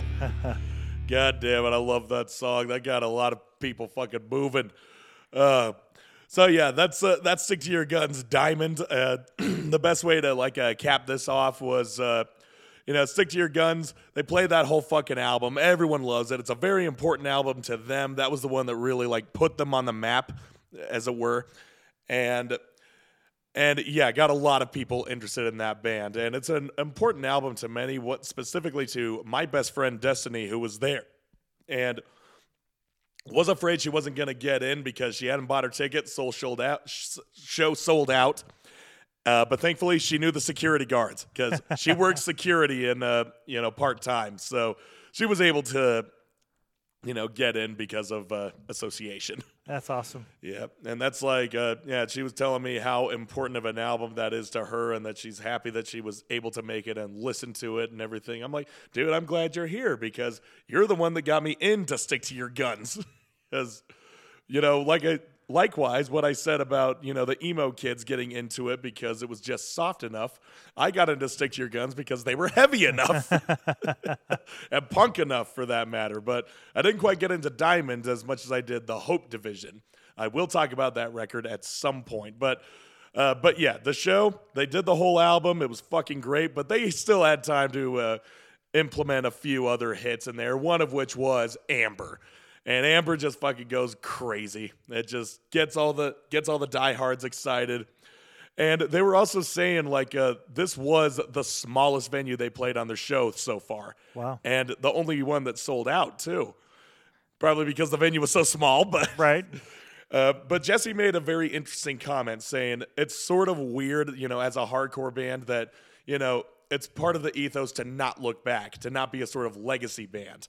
Not to relish the past and just live in the past, but, they were doing this one and it's it does help to be playing in small venues like this because this is where we came from. Right. This is what we did. And it just goes to show how not far away we are from that.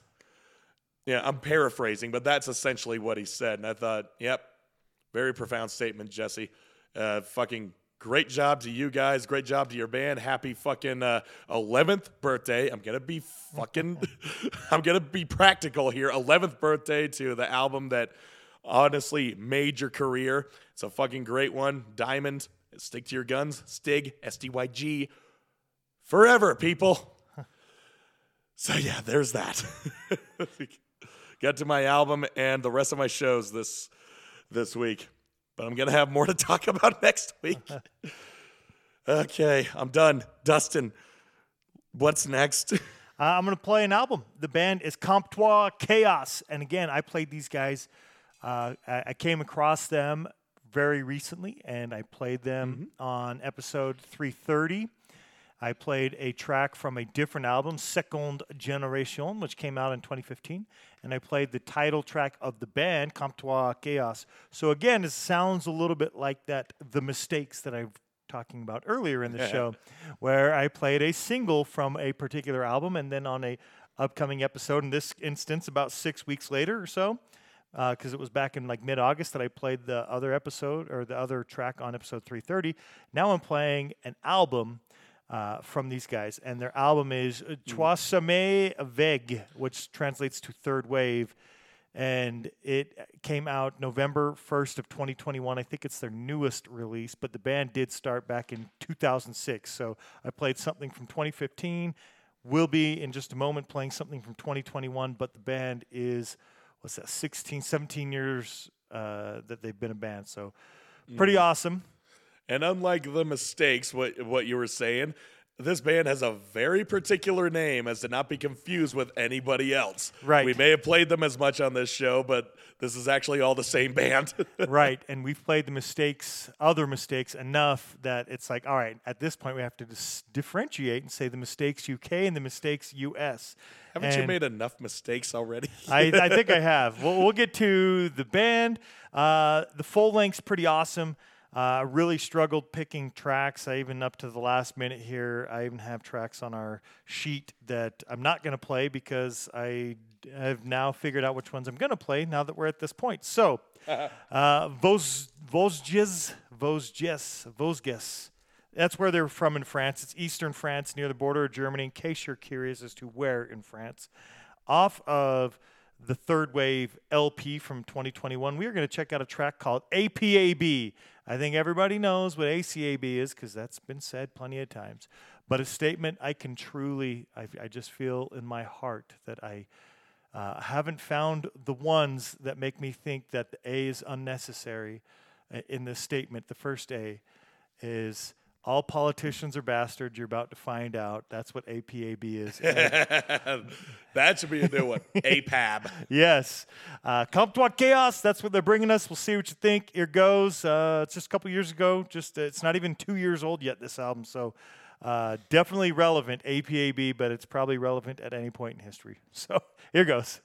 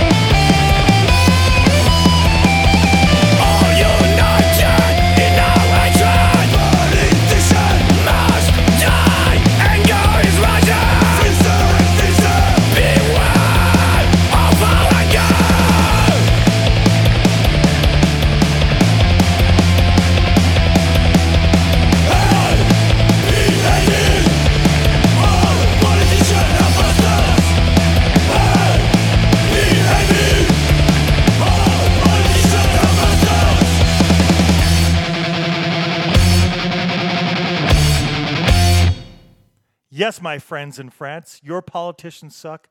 Our politicians suck. They all fucking suck. Yeah. I mean, Lemmy said it best. It was like, I don't fucking trust all politicians. I mean, they're all there for a fucking reason. They're all saying they're all giving their empty-headed lies. Exactly. Self-serving. Even the ones that go in with the best of intentions, I'm sure the reasons they become corrupt is because what other choice do they have? You're the one or two that are out there trying to actually do well well, it sucks and they suck.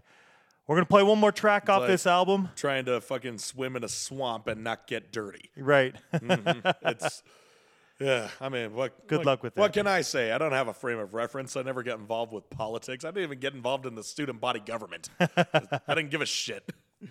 I didn't give a shit. It was something too stupid for me to get involved with. And yeah, I still very much feel that same way on a bigger scale. But for smaller governments, I hope that some of the people who are on the lower end are doing what they can. I believe to make that things your local governments, there are some that are probably don't really fit this bill, but really once you start to get to your state and obviously your national governments, that's when it's APAB, fuckers. When you start looking at the governors, the senators, the representatives, the secretaries, the judges, and the fucking lobbyists. All lobbyists must hang. Yes. Anyway. What is that? All lobbyists must hang. ALMH.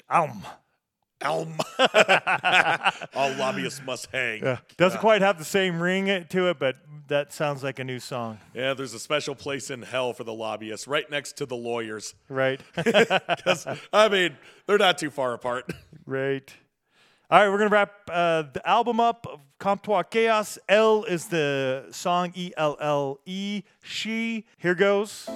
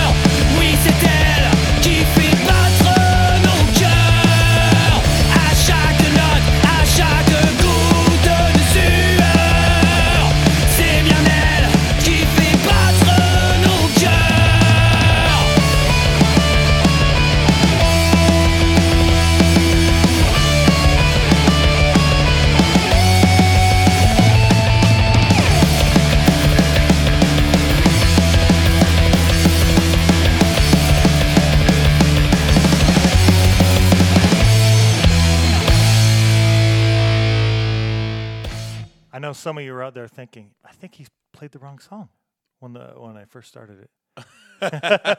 This doesn't sound like the last band. What are you doing? I know. It's weird how bands kind of play with your expectations like that. It's almost like they're doing their job. Yes. It's great stuff. The guitars are great. I really like that band. That's why I definitely wanted to make sure I featured him. It's cool when you get to come across bands that have been around for quite some time, so much material you get to go through. And in this instance, for us to talk about and continue to talk about without even covering the same album, let alone considering covering the same tracks like that. So it's awesome. I know. That's how you know the band's got quality. Right. Talking of quality, there is but one complaint that I have, and it's the same complaint that I had the last time you played them.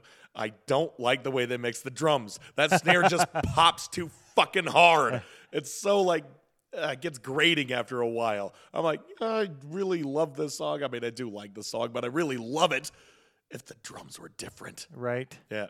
Not so much the drumming themselves, but the mixing and the mastering is like, if you could have put the mic a little further away from the snare when you were recording it, would have been great. But as it is, I'm just... And see, you pointed that out on their album that came out in 2015, at least the track that we played was from 2015, and then this in 2021. So they're either recording at the same place, same people, or just have the same style. Guys, you got to be a little more discerning.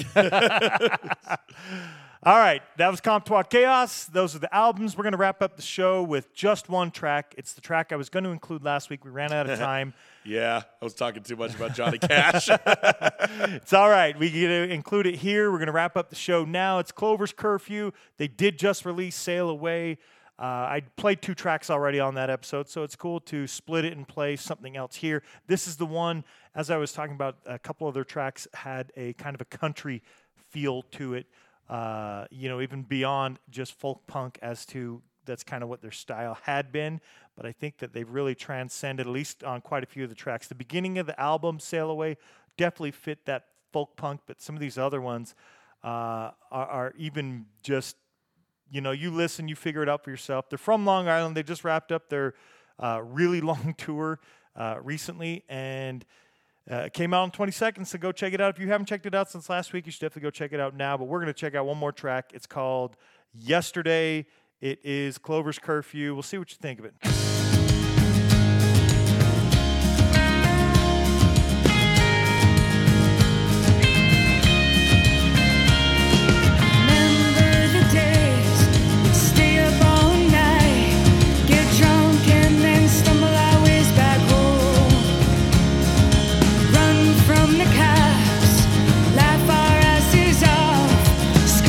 Top of our lungs all together, so we knew we weren't alone. I remember those days.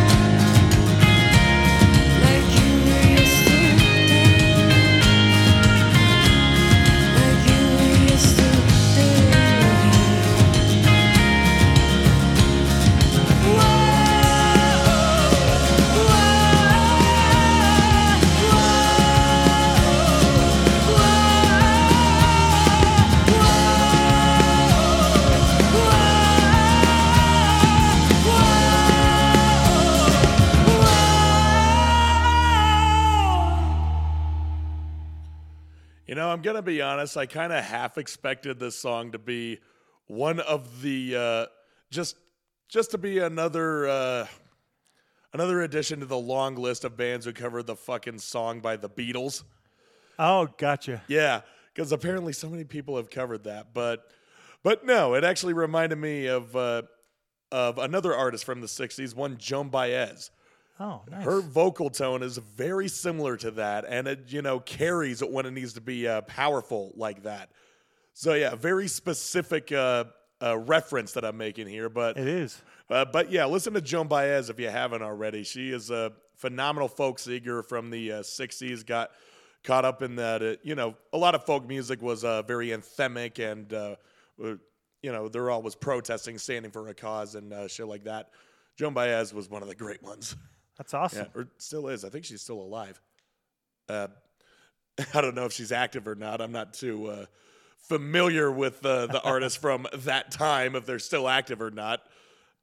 Or maybe I should give more of a shit. I don't know. But yeah, that song is, that's what it reminded me of. When I hear some of Danny's vocals from this album, I hear, and it's been a while since I've heard the Cranberries, but I hear some of these songs, and I hear Dolores O'Riordan, that voice, and I think that it really kind of brings me to that Cranberries, like some of these tracks could be on a Cranberries greatest hits. That's what I hear. Yeah. Yeah, now that you mention it, it reminds me of some of Cranberries' slower, more, ballad-type songs. Right. Because the vocals just sound very large, and that background, the sort of ominous background. Right. Because I'm thinking of songs like Zombie and Linger, how it's got those very slow-moving verses. But yeah, Dolores knows when to, really amp it up. That's what's going on here. I agree. Well, everybody, thank you for tuning in. Thank you to Clover's Curfew. We're going to wrap up the show now. You can find us on iTunes, Spotify, Stitcher, Amazon Music, Player FM, Podvine, Podchaser, Verbal, and SLCPunkcast.com. Thank you for tuning in and listening all the way up to this point. You can also find the bands on Instagram at SinceWeWereKids45, at Nagön_boys, and that's boys with a Z, at Magnitude Straight Edge, at Damned by the Night _666, at STYGOC, at Komptoir Chaos, at Clover's Curfew. The show's at SLC Punkcast. Eric, where can we find you? You can find me on Instagram at scaryuncle_Eric_SLC. Find my band Anonymous on Instagram at anonymous_bandofficial, and The Apathetics, my other band, at theapathetics.slc. Find both of them on Facebook at Anonymous SLC and at The Apathetics, and both of us on Bandcamp, Anonymous SLC and theapathetics.bandcamp.com. And like I said at the top of the show, we have a whole album coming out in the next few days, so keep an eye on that. You can stream it fucking everywhere, but check out our Bandcamp first. My other podcast, Lead Melodies, you can find on Instagram at leadmelodies_podcast, and on Facebook at lead.melodies.podcast.slc, and you can stream the 3 episodes I have out on anchor.fm. And follow the SLC Hardcore page on Facebook, where I'll be posting flyers of the scores of shows that are apparently coming up in this month alone. I'm going to be busy as fuck, guys. In case you can't already tell, yeah, next episode I'm going to be talking about 4 other shows. Well, you can find the bands on Facebook at SWWK45, at Nagön Boys, again, that's with the Z, at Damned by the Night 666, at STYGOC, at Punks Destroy, that's for Komptoir Chaos, at Clover's Curfew, and the show's at SLC Punkcast. Thank you again for listening all the way up to this point. Thank you for tuning in. Bandcamp Friday's coming up. Eric, any final thoughts before we wrap up the show? Well, I guess the only final thought is to just reiterate what Jesse said at the Stick to Your Guns show. It's like, no matter how far you get, never forget where you came from, because you can always be back there, whether it's of your own accord, or if you just find yourself back there because you fell on hard times or some other reasons. Just as long as you know where your home is. As long as you know where your heart is, then you'll stay on track, I guess. Play the fucking outro.